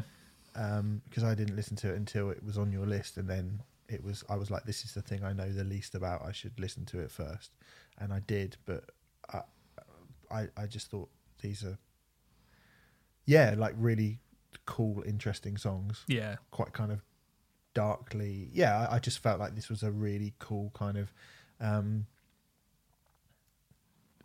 slow, brooding, dark album, but I didn't get any of the other stuff. So now, with that information, I would probably go back and listen to it. Yeah. With that again, but I thought it was good. Like what I Yeah. heard of it, I thought it was good. I wish I could say more than I just thought it was quite good. No, But it's definitely an album that, like, it will probably need more than one listen. exactly. I'd say, Yeah. You'd get quite a lot out of it on one listen, but it just continues to give. It's been 3 years since this album was released, and it still gives me more and more and more every single time I listen to it. It's just an absolutely amazing piece of work. Well, I would like to think that things would get a bit more upbeat after those last two, but unfortunately, I don't think they're going to. Okay. Because my number 4 is Raya by Oathbreaker. And I suppose it will get a bit more. It won't get as personally bleak as it has been for the last two. I don't think it's going to be quite as upsetting as the last two. But this is not a happy record by any stretch of the imagination. This is an album. Again, it deals with loss. It deals with loss of relationship. It deals with loss of confidence. It deals with loss of family members. And it deals with it in a fairly brutal way. I would say up until Linguita Ignota came along. This is almost the listenable Caligula by Linguita Ignota in many ways, in that even though it's a very, very dark record and it is quite an angry and record full of kind of hurt, it is still, you can listen to it without feeling like you don't want to run away from it for the rest of your life. Although this would be considered a metal record broadly, whereas Caligula wouldn't be. Yeah, I would say so. But then saying that, we've spoken a lot about the advances made by kind of female singer-songwriter led artists in the world of metal over the last 4 or 5 years. I think you can, we would be remiss to sort of not mention Chelsea Wolfe and Merker, and obviously I mentioned Linguita Ignota, and then obviously Emma Ruth Rundle and Louisa Lamont, and that whole thing that's been happening there's it's been going on and has been great. It has been really, really great. For me, Oathbreaker's Raya is the first time I listened to something of that ilk and really felt like I was hearing something totally different, totally, completely unique, completely built on pure femininity without having to quash any of the sonic heaviness that metal needs for it to work. This is a very, very heavy record, blast beats, black metal parts, harsh screaming, but then also it never ever feels like it's masculine or bullish or scrimps on the DNA of this record is that of femininity. And I think I mentioned it before when I've spoken about it on various things that it's got as much to do with Tori Amos and Kate Bush as it has to do with Emperor. Yeah, and the dynamics on it are and insane. And the dynamic range of this record is absolutely insane. I mean, even if you just listen to the first 8 minutes of the record for 10:56 into Second Son of Art and then turned it off, you'd get more from that, I think, than most metal records that have come since. Yeah, it's just it's a phenomenal record. that for me represents a phenomenal amount of growth in an area of metal that had just never really happened before. And to me, this is quality-wise the high point, the high watermark of something which is very, very welcome in heavy music. You know, it's been a long time. You know, we've banged this drum pretty fucking hard, I think, in the year and a half that we've been a podcast. But there are, you know, it's the most exciting new thing in advancement in heavy music that I can remember for a long time. You know, that kind of meld of actual femininity. It feels like, you know, that felt like the sort of last remaining taboo in metal in a lot of ways.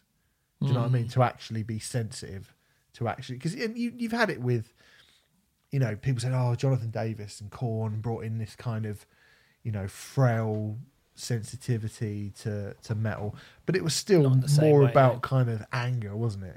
Like, it was more about, you know, I've been hurt and I want to get my, you know, this kind of, you know, I don't think the first Korn album is particularly macho, but it's all about like fuck you and like that kind of like I'm upset, so go fuck yourself kind of attitude, which I think is quite a male thing to do. Yeah. Whereas Raya is a record which does just go, you've broken me, you've hurt me, you've broken me. I've been, you know, I am distressed, and it never kind of bites back at you. Although Caligula by Liquid Igniter does do that quite violently, but that still feels very, you know, it still feels totally feminine, I think. But you know, it was just something that metals had never had before, and there seems to be a lot of it now. I think it's great, and it's genuinely interesting, and it's genuinely. I know people go, "Oh, you're a fucking." You know, incel, no, not incel, like you're a fucking snowflake, like blah blah blah, like white don't say that to you. White knight, fucking whatever, all that bullshit that people like to go like, oh, you fucking, you know, ticking boxes, PC bullshit. It's like, no, it's not that. It's not that at all. This music is genuinely better than the new fucking Children of Bodom album, whatever fucking crap that you think is interesting in metal. And sorry, it just so happens that the reason for that is the fact that this gender has been, and this kind of femininity has been, not even been quashed in metal. I just don't think anyone even fucking tried it. No. I think it's weird to think that this thing's been around for 50 years and no one's even really been allowed to try it. Yeah, and I think the women who, I think a lot of the women who were successful in metal had to sort of emulate their more masculine counterparts. L7, it's all, you know, like Lemmy used to say, oh, girls' school can drink just as much as a motorway can drink. It's like, well, good, but you know, that's like, hey, they can play just like guys. But in terms of, that's obviously a wider point, but I just think, I mean, Needles in Your Skin and Immortals, that kind of 7.5 and nearly 9 minute long 1-2 in the middle of the record, just frighteningly brilliant. Caro's voice is just scary how great her voice is. I mean, it's amazing. I think the last show they did was at the Scala at the end of 2017, and I know they've gone away. This has kind of become a swan song for Oathbreaker. I really failed to see how they could top it, to be honest. It's just unlike, even when taking all that into account, this still feels unlike anything else, this record.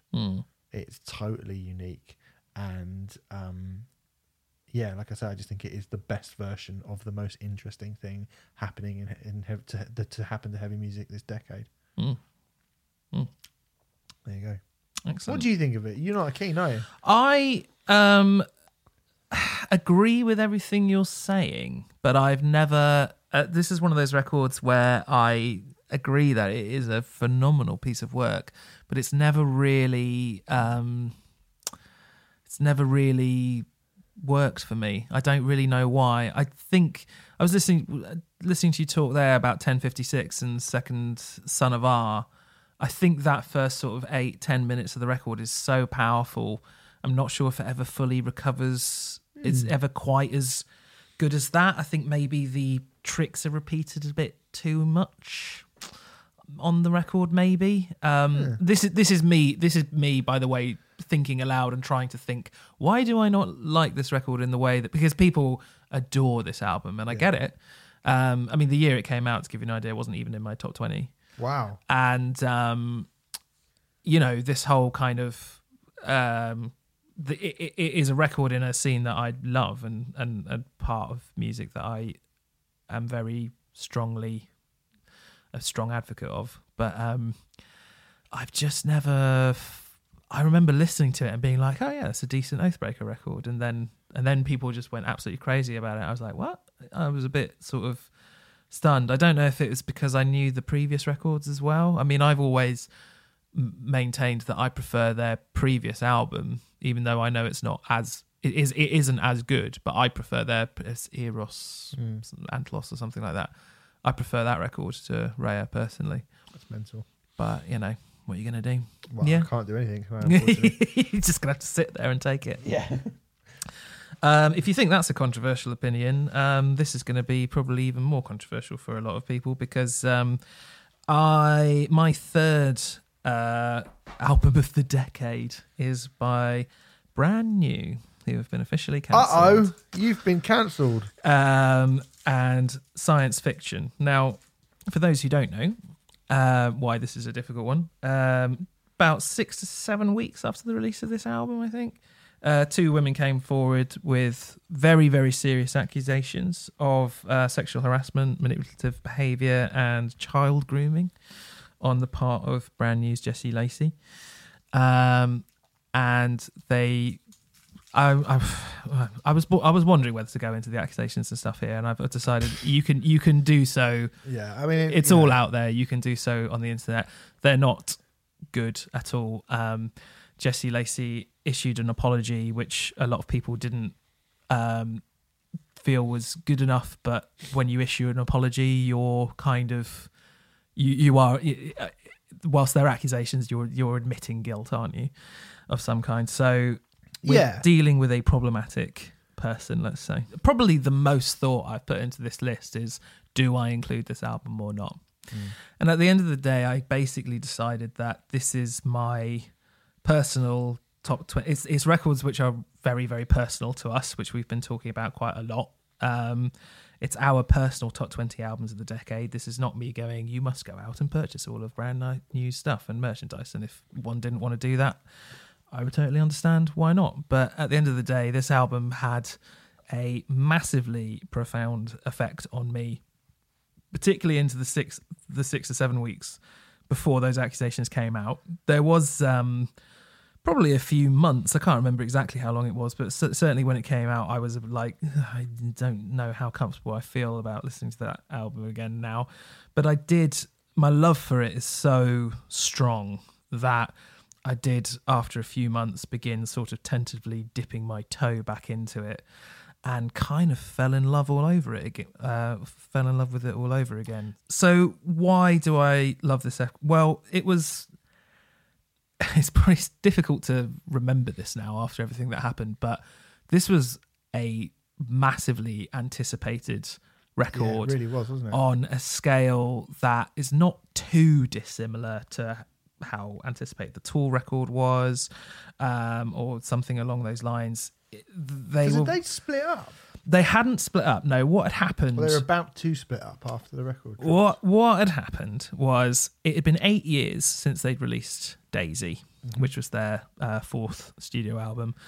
And they had started printing these T-shirts and making them and selling them, saying with a grave on it, and said Brand New 2018. So this was in 2017. So it was, or might have even been 2016.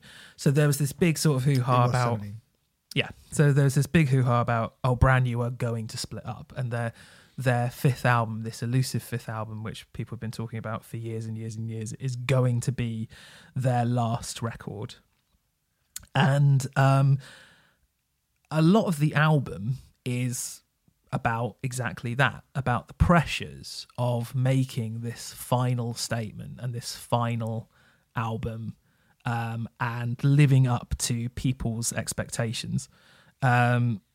it was actually described as a millstone around Jesse Lacey's neck, which is actually a callback to the band's previous material and something that because they had a song called Millstone on The Devil and God, and it's something that this album is littered with. It's littered with references to their past and references to previous brand new albums and lyrics and so on and so forth. And for a brand new fan, it makes it a real kind of really interesting puzzle box of kind of Easter eggs and little cool things that you can pick up on.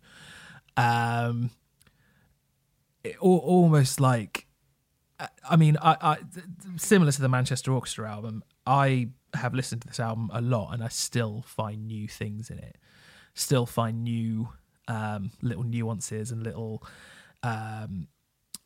things that I maybe even weren't intentional, but I feel like the manner in which Brand New put their records together, it was kind of similar. There's as many kind of conspiracies around Brand New records as there are around Radiohead records. You know how Radiohead's fan base get with kind of the sort of theories going on around those albums. For me, it's the best album that Brand New ever released, and historically, it won't ever be seen as that because of everything that happened around it. But it's the best for me because it's the most scathing and the most vulnerable, and perhaps ironically, it's the most self-loathing as well.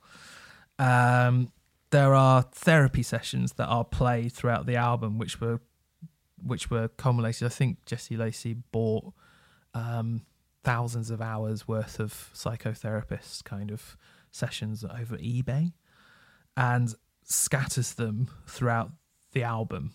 And these are therapy sessions from real people, some of which are decades old, and it makes the record have this really sort of haunted. It feels really haunted by the psychoses of these mentally distraught people. And I mean, Brand New's entire career has been a lot about mental health. But I don't know many people that talk about depression and mental health sort of as vividly as Brand New did.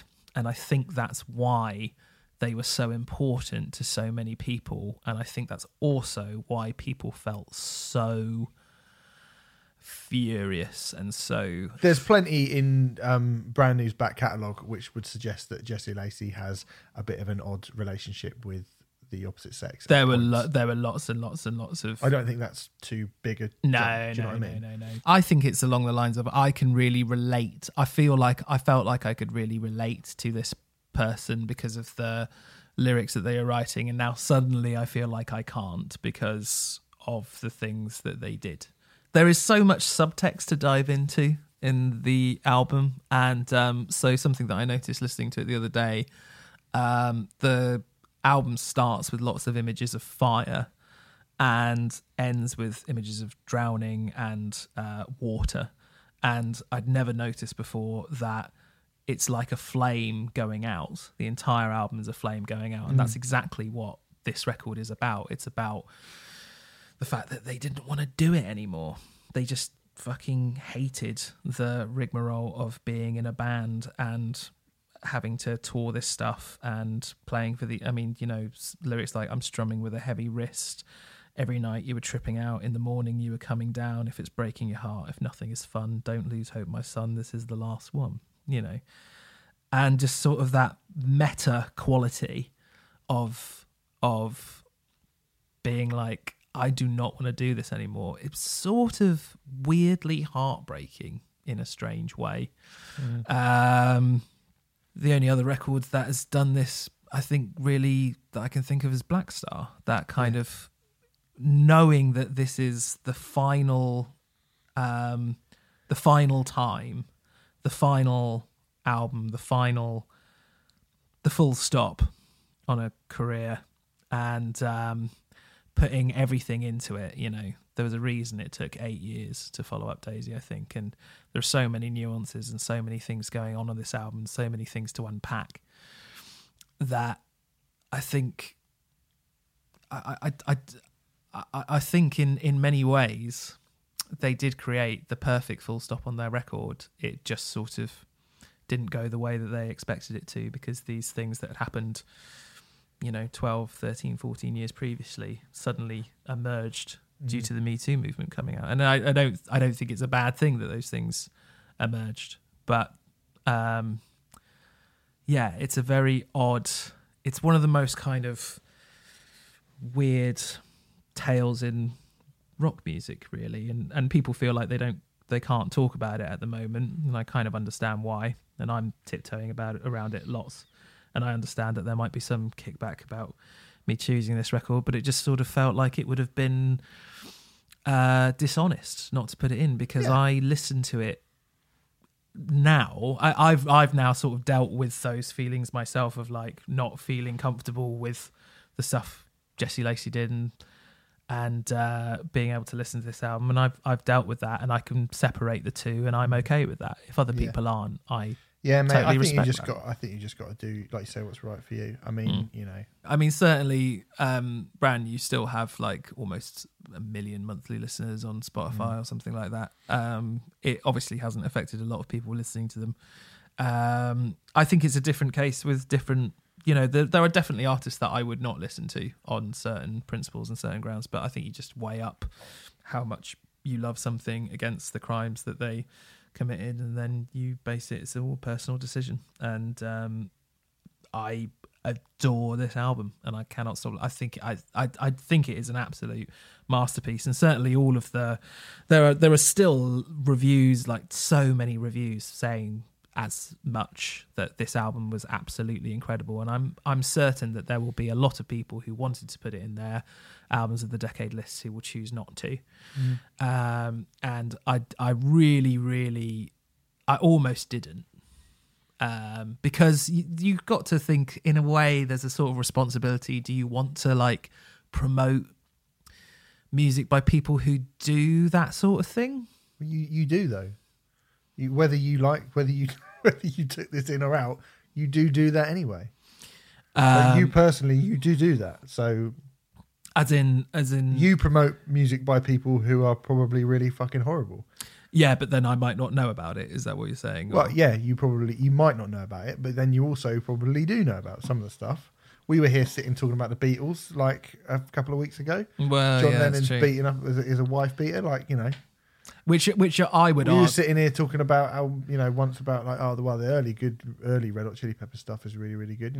Anthony Kiedis has done some fucking abhorrent things in his time. You've got to just, I don't know. You can't go, I found out about it while it was cool to. This is what I mean. It's like, I found out about it while there was a hashtag about it, so that's bad. But the other stuff is not bad because there wasn't a hashtag at the time. I definitely, that's the difference. I do think that there is an argument to say, because this stuff came out very shortly after Me Too became a thing, I do wonder if people reacted more strongly than they would have done towards it than they would have done if it had come out a year later or a year earlier. Yeah. I think it's fine. Like, I don't think it's really made... I mean, it's probably made a fair bit of impact on their career, but I think, like I say... Well, they split up as a result of it, so... I thought they were going to split up anyway. Well, yes, but they had, like, loads of... like, they cancelled all their tour dates, and they, like... Rather than splitting up a year later and doing it in the manner and way in which they had wanted to put a full stop on it, they just stopped, more or less overnight. Yeah. Anyway, what are we doing? This is about the best albums in the decade, right? Yeah. Fucking hell. Cheers for picking that. That's all right. Yeah, that'll be good. Anyway, Renfrey Deadman on Twitter. My number 3 is one that we've already spoken about, or you've already spoken about. It's Forever by Code Orange. This is my number 2. Very, very difficult to know which was 2 and which was 3. And I don't... It's by a hair's breadth. I think maybe the other one was a bit older, so that's kind of why it maybe got there. But this is a genuinely brilliant record, which could have been my number 1. Everything you said about it, I absolutely agree with. I remember hearing it and thinking, Code Orange are a hardcore band, and I have spoken about hardcore at length over the many years of my life and how like important a scene it was to me, how much I love that music. And I do, you know, I love straight down the line hardcore. Do you know what I mean? I love just fucking, I don't know, Agnostic Front or whoever. I love that style, and I don't think I'll ever stop liking that. But at the same time, I've always kind of wanted hardcore to progress. I feel like maybe in the early 2000s, when I was talking to my mate about this the other day, when the sort of the terror generation came along, and I was like, I'm sort of done with this now. And then, you know, there was the metalcore and all that kind of blew up, and some of that's great and some of it's not great, and you know, hardcore felt like it had sort of just become a thing that we all knew what it was. And we all knew the boundaries. And we all knew the boundaries. We all knew what the rules were. And then along come Code Orange and just decimate everything, completely smash all those boundaries to pieces and rebuild it in their own way. And you are right. Nobody, like, we've seen a bunch of bands get big off the back of Code Orange. Yeah. And we've seen the profile of hardcore has definitely risen, I think, due to this record. I'm still not quite sure why this doesn't get the credit. Like, people are now talking about that Knock Loose record. Yeah, come on, it's pretty good. The Knock Loose record, it's a good hardcore record. But this is the catalyst, surely, for why all of these bands, Vane, Knock Loose, like whatever big kind of hardcore band you want to mention at the moment that are getting all the hype, Jesus Piece, you know, whoever. Like, this is surely the reason why people are paying attention to hardcore at all. You know, Grammy nominated, Billboard in Times Square, touring with Slipknot, touring with System of a Down, touring with Trivium, playing massive fucking festival stages, and taking hardcore and manipulating it into, like you say, horror movie is exactly that. This is a fucking frightening record. It is a rabid record, but it's also one that uses melody and restraint and different song structures and different genres, and takes, you know, from Madball and from Terror or whoever, you know, straight ahead hardcore bands, but also probably has more in common with early Slipknot, Typo Negative, Life of Agony, 9 Inch Nails, you know, is Faith No More even at points. Like, you know, they are a band whose boundaries are just non-existent, and yet they still, like we said earlier about Blood Command, what is this if you distilled it down to the base level? They are a hardcore band, Code Orange. Yeah. They are a hardcore band, and I don't think there's ever been a hardcore album made that sounds like this. Because, you know, there's been metal albums, there's been bands who have touched on hardcore a bit, who have kind of transitioned into metal. You think of like what Bad Brains or what like Agnostic Front did, where they kind of that crossover thing, like Suicidal Tendencies. Those bands did crossover. You know, they're a crossover bands, and they're sort of, you know, examples of hardcore bands that co-opted into other scenes. The members of Typo Negative did it from Carnivore into Typo. I think Typo Negative are such a great kind of comparative counterpoint for what Code Orange are doing, even though on paper, you know, you wouldn't necessarily obviously think it straight away. I think because Code Orange are so fucking wild and disinterested in playing the game, and I think Typo Negative were as well. Typo Negative just took it in a very different direction. This kind of dark, you know, gothic, it's quite sarcastic, the way that they went. But again, Typo are a band who would cut a song halfway through a riff, or would play jokes on their audience, or just fucked with, you know, and they had a really clear vision of who they were and what they wanted everything to look like, you know. And Code Orange are the same. They have a really stylized way, like from their merch to the way they dress to the way they present themselves to the way their album covers look. They have thought about every tiny little intimate detail of not just their music, but of them as a band and as a kind of, like, I hate to be kind of wanky industry guy, but as a brand, like, they have thought about all of those things. And this record is kind of the culmination of a band with just as much ambition as any band I can think of for this decade. If you're talking about which band has had the most ambition this decade, it's Ghost and Code Orange. They're the two that have gone, who wants it the most? And I think it's so weird to see. I mean, Ghost are getting a bit of backlash now. Now they're in arenas, or they're getting quite a lot of backlash now. They're in arenas from stupid people who've only just heard of them. And I saw someone call them a boy band the other day. I can't take this band seriously. They're a boy band. They're not a metal band, they're a boy band. It's like, yeah, most boy bands start by, playing All Dayers at the Underworld on Stoner All Dayers, you fucking idiot. Most boy bands were in liturgy. Like, come on. But it's the same with Code Orange. It's like, just saying like, oh, it just sounds like Slipknot. Well, you've just proven how little you know about heavy music's culture by saying this just sounds like Slipknot. If that's your comparative point, clearly you just don't know very much about music. Like, not to be a kind of snobby dick about it, but if you had better comparative bands to actually compare them to, maybe you wouldn't be making such trite comparisons, but you are.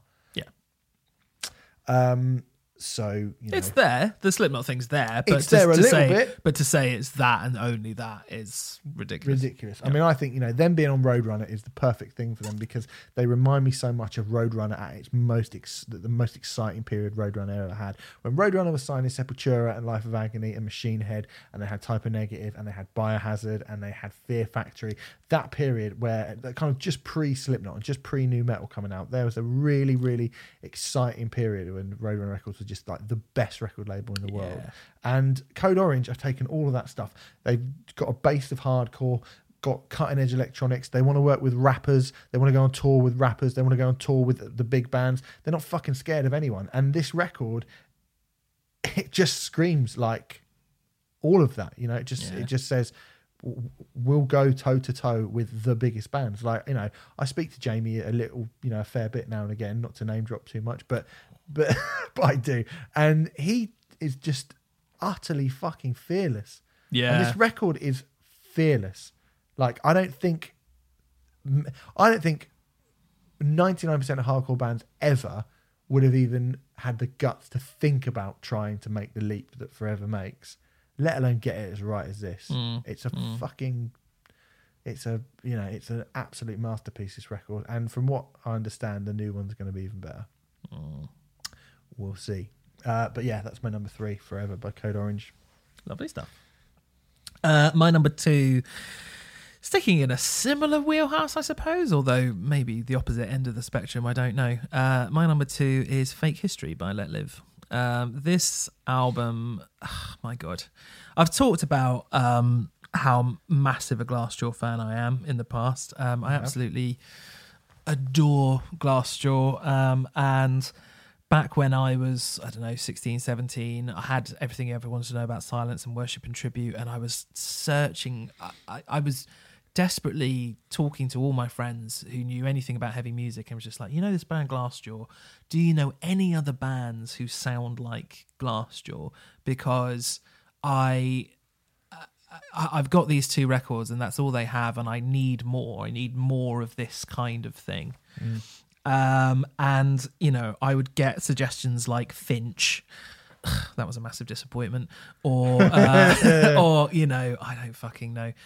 Like some bands that were suggested to me were really good, actually, but they weren't Glassjaw. No. They weren't, they weren't what I was looking for, and I couldn't really define exactly what it was that I wanted, or what I saw in Glassjaw's music, but I wasn't getting it. And then 10 years later, Let Live released the album I've been waiting for since 2002, basically. I think it is reductive to call this an amazing Glassjaw album, although that's my starting point, because this is the album the third Glassjaw album should have been. But it is just that amazing amalgam of kind of, it's post-hardcore at its best, when it takes that sort of chaotic, about to fall apart at any moment thing, which I think Let Live kind of lost on their subsequent records, if I'm honest, and throws in really experimental ideas and interesting edges of hip hop and jazz and all these different parts that make it sound totally unique and totally different to anything else. I think if you put Let Live next to a Beartooth, for example, Beartooth are kind of like the clean, less dangerous version. When I listen to Beartooth, I'm not hearing a band who sound like Beartooth have anywhere near the level of ambition that Let Live. Not just ability, but again, it comes down to ambition. I think I agree. It comes down to ambition and what you've been exposed to musically. And Jason and the members of that band have clearly been exposed to more than just hardcore and a bit of pop. Yes, I agree. I'm merely making the comparison because I think it's the sort of comparison that a lot of very lazy journalists would make and go, oh. It's because they can't be, there is no decent comparison to be made. Exactly. That's exactly it. And that's why Let Live were better than the rest. There just isn't a decent comparison to be made, bar maybe Glassjaw. Can I jump in here very quickly and say my number 2 is actually The Black is Beautiful? Yeah, okay. Live. Do you want to do these together? So then we can kind of compartmentalize this into one thing. Let's do that. You've picked Fake History as it is. I think that's the most Glassjaw-y record of the 3 like Let Live albums from this Definitely. decade. I'm not going to count the first one because it's not really that great. But there's that run of 3, I think all of which are brilliant. Yes. Right. I think all of which would be a 9/10. Yes. And Fake History, certainly for me, it took me a few listens before I could get over the fact that it was just, didn't it sound like Glassjaw? I think it really sounds like Glassjaw. But once you do get past that and you see the extra other stuff that they have, I was just so sold on it, and particularly seeing it live at Download in 2010, I want to say, when Jason ran through the crowd and jumped over the barrier and got hauled off by the security. Yeah, I heard about that. It wasn't was there. Were you at the Old Blue last show? Yes, I was. Yeah. No. Sorry, I was at the. Was it the Old Blue last show? No, I was at the Kingston Fighting Cocks. Oh, Fighting Cocks. Yeah. I mean, Let Live were one of the few bands, because of this record, were one of the few bands who, when they'd come to the UK, I would follow them around to so I saw them at the Fleece in Bristol, and I've seen them in Kingston and London. In fact, I believe Renfrey, what was the first time you and I met? It was, yes. Was it the Let Live Fighting Cocks gig? Fighting Yes, Cocks show, yes, yeah. yes, it was indeed. It was just everything I'd been waiting for, and Jason is just this phenomenal vocalist who just does. I mean, he just has so much personality compared to anyone else, and he just puts it all out there. We've talked about how we basically both think he's pretty much the best frontman of the decade, and I think I don't think Fever 333 has quashed that personally.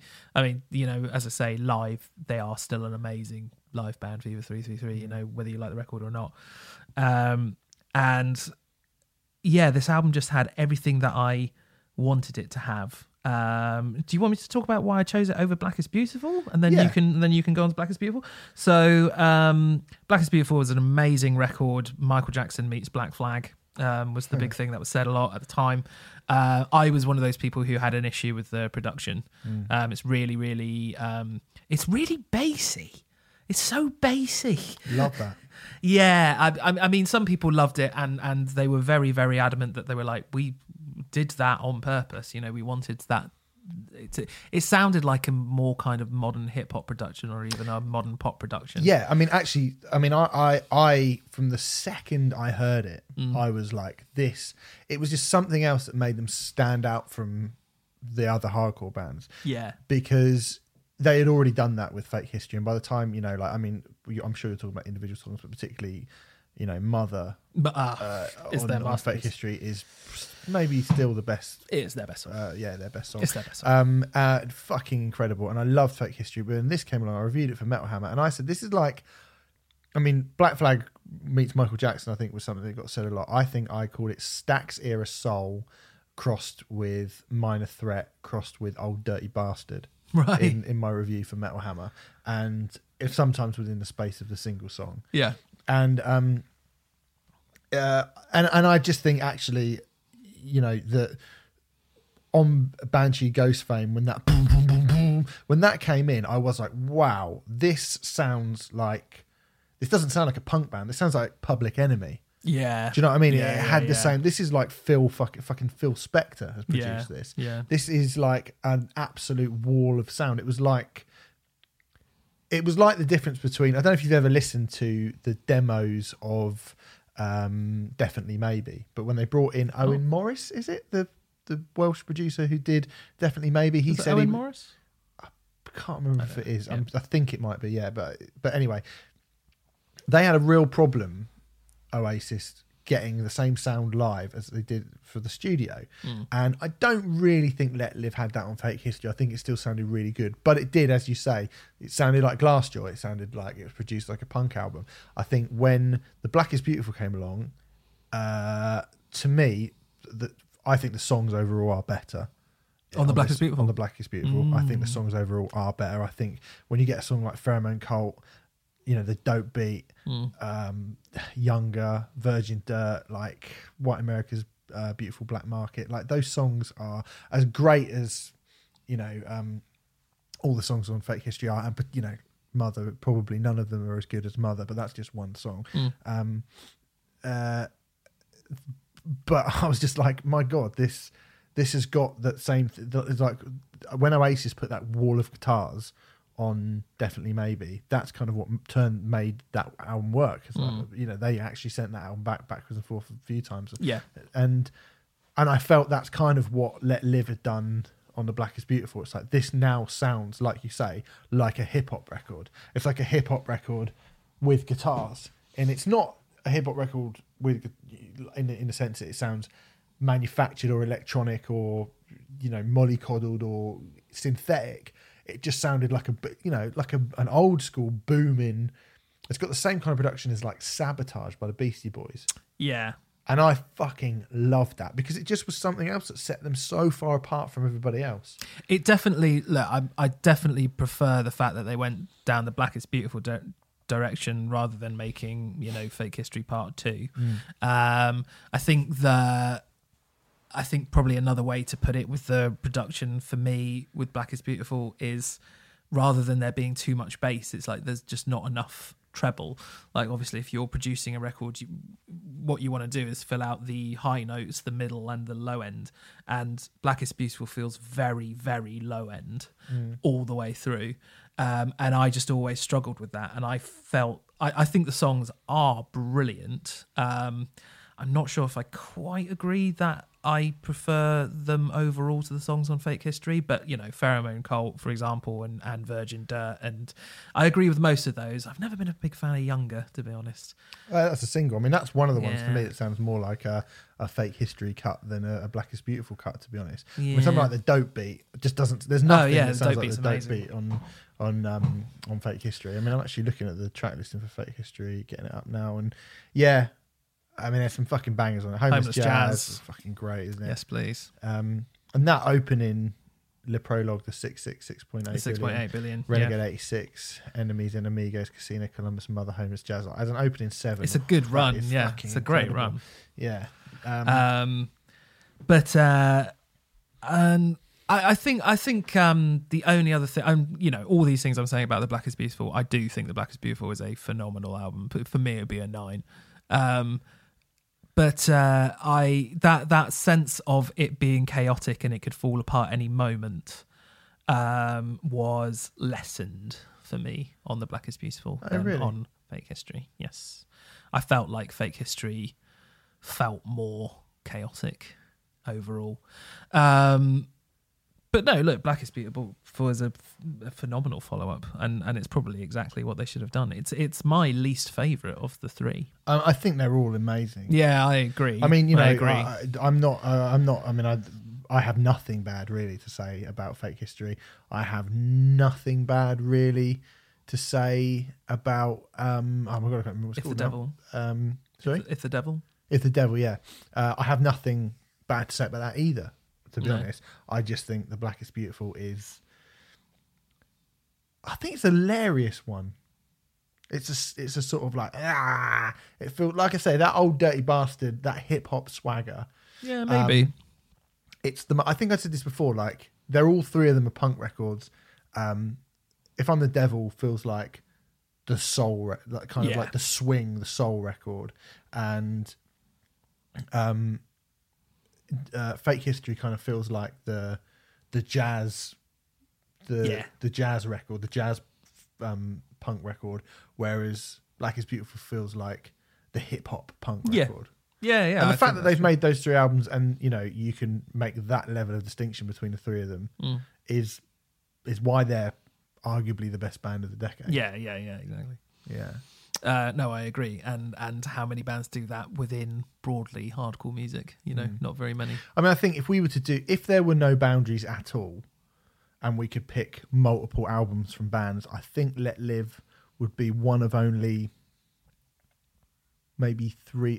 Maybe Dillinger and Deftones would get another album in, but Let Live would be the only band guaranteed to get at least 2 records in this top 20, and they might even get 3. Yes, quite possibly. I think I'd probably agree with that. Just a phenomenal band, really.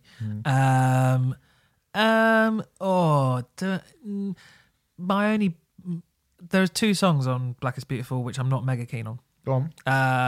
There's 1.5 songs I'm not mega keen on. As I say, Younger, I just think is it sounds like a Fake History B-side. And I don't like the last part of 27 Club. It never gelled with me. I wanted it to, but it never did. I knew you were going to say that, because I can't imagine why anyone would have a problem with it with anything else in the record. So I thought there's bound to be that kind of weird spoken word fizzle out. I can see why you wouldn't like it. The first 3 minutes of 27 Club are phenomenal. Yeah, one of the best songs on the record. But I always, when I first heard it, I was like, okay, that's a minor blip, but I'll grow to love it, I'm sure. And it's been 5-6 years now, and I still haven't. I'd still wince a little bit when that bit comes on. Yeah, see, I don't mind it. I think Jason's just it feels really live to me. Yeah, do you know what I mean? It feels like they've just kept the tape rolling, and that's what's come out. And I kind of I like the fact that that they felt free enough to just go, we'll just keep that in. Just keep going, and that they kept that in. And yeah, it's probably not the most profound thing, but I like how it kind of fizzles out, and it's another thing that made Let Live feel realer and rawer, and just more, kind of authentic than everybody else. So I actually I wouldn't even say I tolerate it. I like it. I don't disagree with those things. I just think that they did that real Aurora thing better on other. Yeah, maybe, but records. It's there. To be clear, I'm being really picky about albums that I think are phenomenal. So they're a great band. Yeah, a great band. So number 2 for both of us is Let Live. I've gone for Black is Beautiful. You've gone for Fake History. I have indeed. Am I doing my number 1? Number 1, Renfrey, the single best album of the last 9 years for you, not 10 years, and not even the last 9 years, the last 9 years before this year. I think this is probably my album of my favorite album of the last 10 years, if that makes you feel any better. Yeah, it does. Go for it. This is very on brand for me. Good. This is a beautiful album that one of the songs was played at my mum's funeral. I told one of my ex-girlfriends that I loved them to this album. It has soundtracked many, many, many parts of my life, which have been either very, very difficult or very, very wonderful or whatever. It's Caspian, Dust and Disquiet. It's a good record. It's a great record. It's music that feels like it's been meticulously and painstakingly crafted, where not a single note has gone to waste, in my opinion. Those songs that you get where you listen to it and you just go, this is perfect. I wouldn't change a single note. This album, to me, feels perfect. I wouldn't change a single note. Every single moment of it moves my soul. It is such a beautiful, moving record. Broadly instrumental album, although there are some vocals on it towards the middle. But it's very, very, very diverse. It sort of starts very, very quietly and builds very, very slowly into a sort of almost country and western tinged track with Separation Number 2, which is just heart-achingly beautiful. And there's this classic thing with post-rock bands building and crescendo core. It's sort of been labelled lazily. And yeah, that is a thing in post-rock, and Caspian do it, but they do it with so much more class and so much more style than anyone else. It's not just about jumping on pedals, distortion pedals, to make something louder. It's about adding layers upon layers upon layers, and maybe taking a part that was played 3 minutes ago and then playing it an octave higher, but a part that was so small in the mix beforehand, and then it becomes the prominent part of the song. Or it's done in a manner which is far ahead of most of their peers. These songs seem to build to an absolutely cataclysmic, phenomenal, euphoric end, and then they continue for another 3 minutes and continue to build even more with even more patterns and even more intricate things happening, and melodies interlacing, and different string sections coming in or brass parts coming in. It's, as I said, it's a really emotional album, and that's quite a difficult thing to achieve with instrumental. Well, I don't know if it's a difficult thing to achieve, but because you're not given sort of a lyric to hold on to know exactly what a song is about, it's open to interpretation, but you kind of know that this is about something very, very deeply sad, and it's effectively an ode to their bassist who passed away in 2013. Or a lot of it is anyway. And you can kind of feel that sense of tragedy and grief and loss, and the indelible mark that he left on the band. And it's impossible not to see that stark trace of a tragedy in this record, I think. But it transcends personal grief, and it becomes about the reason I used it at my mum's funeral was because it felt like a record which was about moving on from grief and being just coming to terms with it, I suppose. It's being forever marked by loss but not defined by it, I suppose. And it's a real maturation of those quiet, loud dynamics that Caspian had been exploring ever since their debut EP. And those dynamics extend beyond just turning the volume up and are just it's explorations of light and shade, or dry and wet, or tired and awake. They just seem to kind of utilize so many different forms, and it's just an absolutely beautiful record that I still obviously can't put into words because I'm trying very, very hard to say what an emotional roller coaster this album is to me. And I just think it is one of the most perfectly crafted, stunning pieces of music I've ever heard in my life. I can't think of an album that I've heard where every single note that follows the previous note is the exact note I want to hear, and it is down to those details. It's the most finely tuned points. Every single second of this album is vital to the creation of it. I don't think Caspian will ever better this album realistically. Because it does feel like one of those complete masterworks, and they're about to release a new album. And it's taken them 5 years to follow this up, and I can kind of see why. It's an absolute monumental piece of work. Always daunting to have to follow an album that's been so, well received. So kind of obviously so much painstaking effort has gone into so much of it. Yeah. Whether it be the Satanist we had, didn't we? Having to try and follow that up, I think was one that we all said like, "What? Imagine having to try and follow that up." Tough. Yeah. And it goes to so many different places. There's songs which sound like Tack Era Sigur Rós on here. There's that country and western stuff, as I said. It gets really heavy. Like, it can sound really heavy, this album. But then, as I said, you've got these beautiful string sections and brass sections and the way that they all interweave and correlate with one another.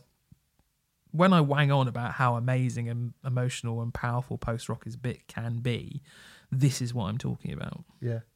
If you only listen, if you switch off a little bit when I wang on about instrumental music or whatever, if you just listen to one record, let it be this, because if you don't get this, then it's not for you, I would imagine. But this quite beautifully showcases the dynamics and the places, the epicness, the widescreen nature of where this music can go and how powerful it can be. I think by not leading you by the hand, and by allowing you to use your imagination a little bit, it's a beautiful, beautiful piece of work. Everything about it is wonderful. When I think of the cover, I become happy. Just thinking of the cover like lifts my spirits. It's an incredible piece of work. There you go. Number 1, Dusk and Disquiet by Caspian. That is Remfry's favourite record of the entire decade, apart from 2019. And 2019 as well. How hard was it to pick that at number 1? Really, really, really hard. Was it? Yeah. Yeah, it was hard. Right. It was hard. It's funny because we said how agonising this process, picking the top 20 albums of the decade. Most of the places on my list were very, very difficult to position. Number 1 was the easiest pick of all of them. This better be where you apologise to Weezer for the Teal album. People probably know what this is going to be. I didn't. Okay. Dose Your Dreams by Fucked Up. I think I've probably mentioned it on this show before. Yeah, we can stop it there. I'm going to go back because obviously I didn't say this in the review and I didn't say it when I gave it my album of the year.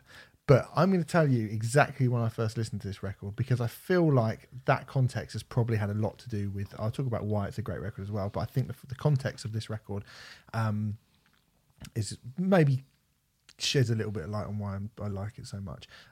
So the first time I put this on, at the time I'd split up with my ex-wife, but I was still living in the house that we shared together. And Remfry was coming over we were either doing it at my work, weren't we, the podcast, or we were doing it at my house. Yep. If no one was in. So I'd have a week on and then I'd have a week where I was, waiting for the fucking lease to run out on that house before I could actually get out. We did this one at your house, I remember this. Yeah. I remember really vividly. Yeah, and we did this at my house. And I had been sort of split up we had split up, but we're still having to sort of share this house for a little while. And you and your ex-wife, though, not me and you. Not me and you. We're still very much together. We're very happily in love. And it was probably a couple of weeks after. I mean, I don't know if people do know this or not, but just after we sort of split up, my best friend died as well. So I was pretty fucking having a bad time at this point last year. And I was sat at home knowing that we had to do the podcast like 2 days later. And I was sat at home listening and I knew we were going to be reviewing Fucked Up. And I think, as I said before, I don't have much of a relationship with Fucked Up. I'm not a fan. I don't hate them. I had the chemistry of Common Life. I thought it was all right. But I'd never been a fan of them. They weren't the sort of band that I would rush out and go and listen to.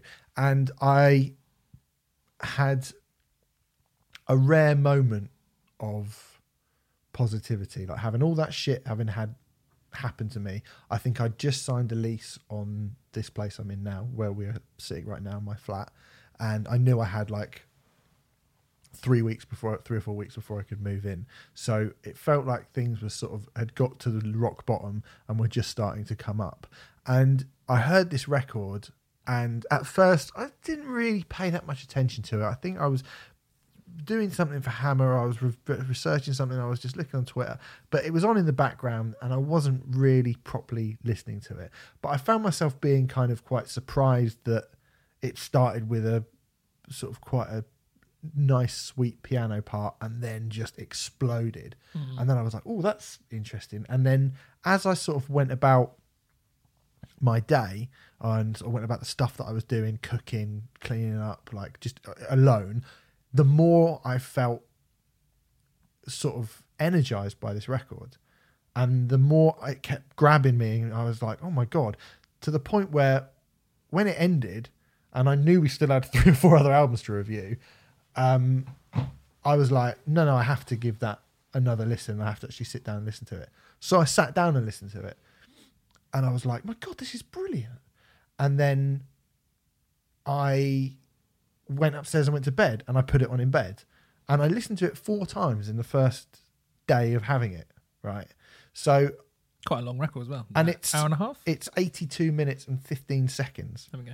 So getting home at 6 o'clock and putting it straight on, it's at 7:30, and then again 8:30, 9:30, going to bed at 9 o'clock, 9, 10, like, and then I think I put it on again. I probably didn't get all the way through the 4th time round, but I listened to it again. So you're talking like that's all I did that first evening. And by the end of it, that sort of 3rd, 4th listen, I just thought, I just felt so much better. For the first time in fucking weeks, months, whatever, I felt good. I actually felt positive, and I felt energized, and I felt excited about something.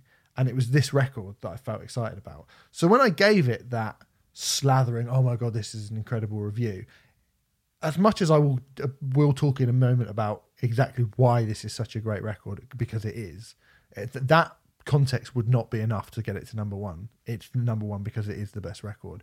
But I do think that context plays a part in why I love this record so much. It came along, I mean, we said it a bunch of times to this, sometimes the right album comes along at the right time. Yeah. And sometimes they can be records that are quite make you sort of reflect on things, and sometimes they can just be records that go fucking pull yourself up by your bootstraps and just feel good about yourself, and this record did that. It made me go to work tomorrow and do the podcast and actually feel fucking positive about something. Go like, wow, I've discovered this record. It's fucking great, and I love it. It is a concept album about somebody who is sick of their fucking life and goes, I'm gonna do so, I'm gonna be more than this shitty existence I have. That's basically the story of this record. It starts as that, and I was listening to it like, yeah, I can totally relate to that at the moment. And then he goes off into this other fucking fantasy world, which obviously I'm not doing that. But it just, it spoke to a normal person, to a normal person who goes and does something that actually satisfies them, that actually gives them some sort of sense of purpose in life. And I think I probably really needed that at that time. And but that being said, it's just such a fucking brilliant record. I think I said when we reviewed it at the time, it's everything that I ever wanted music to be. To me, it's The Wall crossed with the Bronx. Yeah. It's a punk rock record that is, that is this conceptual, psychedelic fucking freak out as well. It borrows from Tommy and The Wall and Sgt. Pepper's and Screamadelica and Shoegaze and the Rocky Horror Picture Show and all of this stuff, and it doesn't seem to give a flying fuck about what type of music it is currently playing. It would be, the title track it's got this kind of dub bass line, which is incredible. Living in Simulation has got this brass section, which is incredible. The One I Want Will Come For Me could have been lifted from a Doves album or an Elbow album, but done really, really like a kind of ethereal indie record. It's like folky. Joy Stops Time is this kind of crazy Bjork-esque 7-minute long, trippy, fucking crazy album closer. Mechanical Bull is as heavy as any song that we have spoken about on this entire podcast. Yeah. And all of it is done to follow this story, which you know, I think I said it at the time, you can follow the story through. You don't need to read what it's about. You actually, as a piece of work, it feels like theatre. They've created an actual world. Fucked Up have actually created an actual world, and they've done it with hardcore punk and rock and roll and shoegaze and electronic music and thrash and psychedelica and all of these things, and it shouldn't work. It shouldn't work, but it is so beautifully, wonderfully cohesive. 82 minutes 15 seconds. When I see that, I go, how is it 82 minutes? It feels like it's about 20 minutes long. Like, it's mad. I think it's so much in. I mean, you know, some of the songs you go, well, that feels like it's 20 minutes long because so much has happened. Yeah. The album itself also feels like it's 20 minutes long. It is a fucking Willy Wonka's chocolate factory of wonderment. I don't know how they've done this. I also do not understand how I feel like I'm the only person on earth who feels like this about this record. I think you might be. And I like, if we did our top 10 best albums ever, I think this would be in it. That's how good this record is. I mean, this was a no-brainer for me. Even of all these records that I've spoken about for this entire decade, there was only ever going to be one thing that was number one.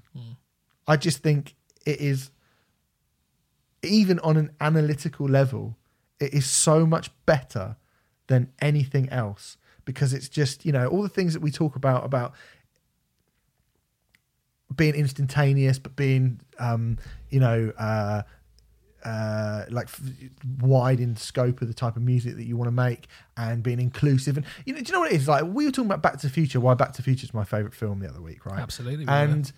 And one of the things I said was the greatest trick that Back to the Future pulls is that it is completely inclusive. It's a family film, and it's really, really easy to follow. But some of those timeline structure, narrative parts are very, very complex ideas. Yes. Now, when you look at a band like the Beatles, I think probably to me the most impressive trick you can pull in music is the reason the Beatles are the most lauded band in the history of popular music, without question, right?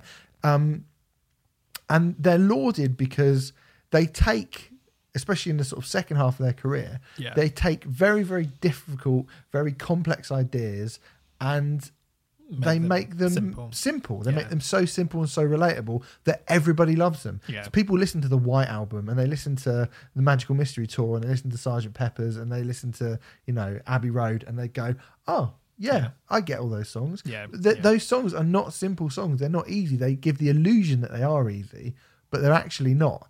This record, it just feels like, I don't understand why you wouldn't want to sing along to most of these songs, yet they are, by their very nature and by the sort of the sprawling, complex narrative nature of this, like this fucking, you know, this album, this concept album, it's incredibly difficult. But I listen to it and I just go, living in a simulation.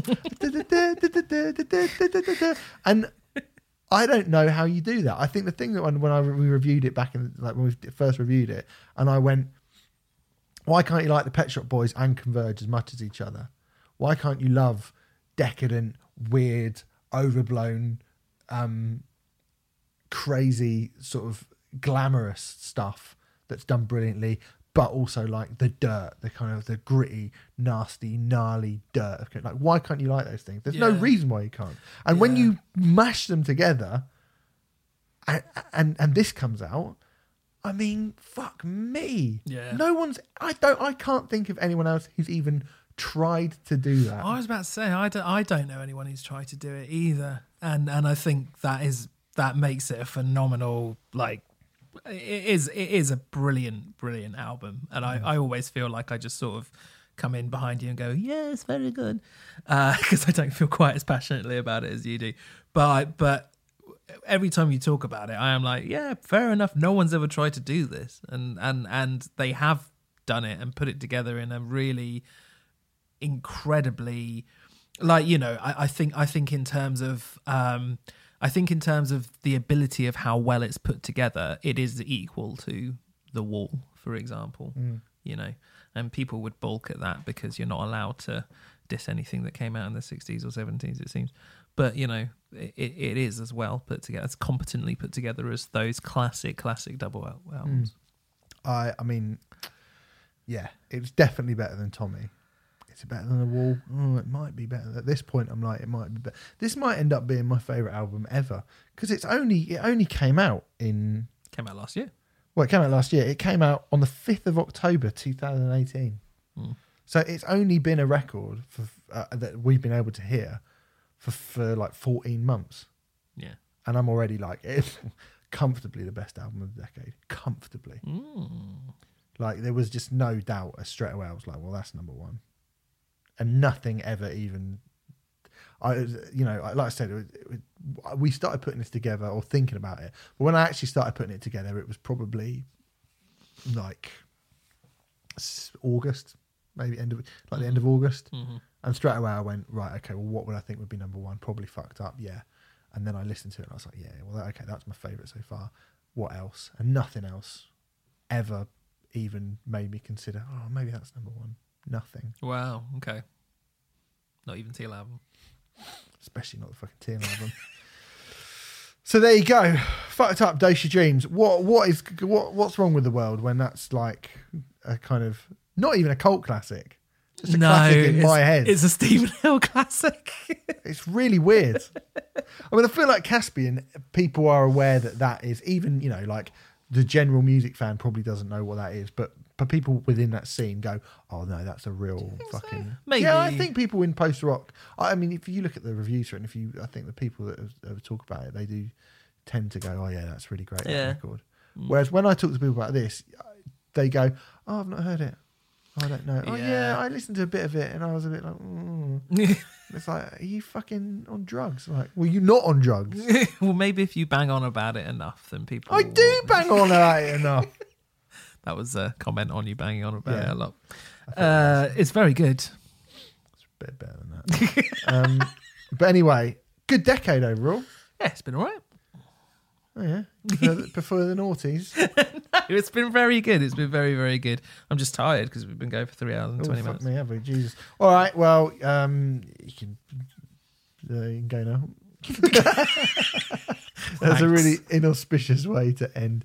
Thanks for listening. That's been our favourite 10 albums of the 10s. I know it's been long, but I feel like we needed to give each album due credit, as they are all brilliant, brilliant records.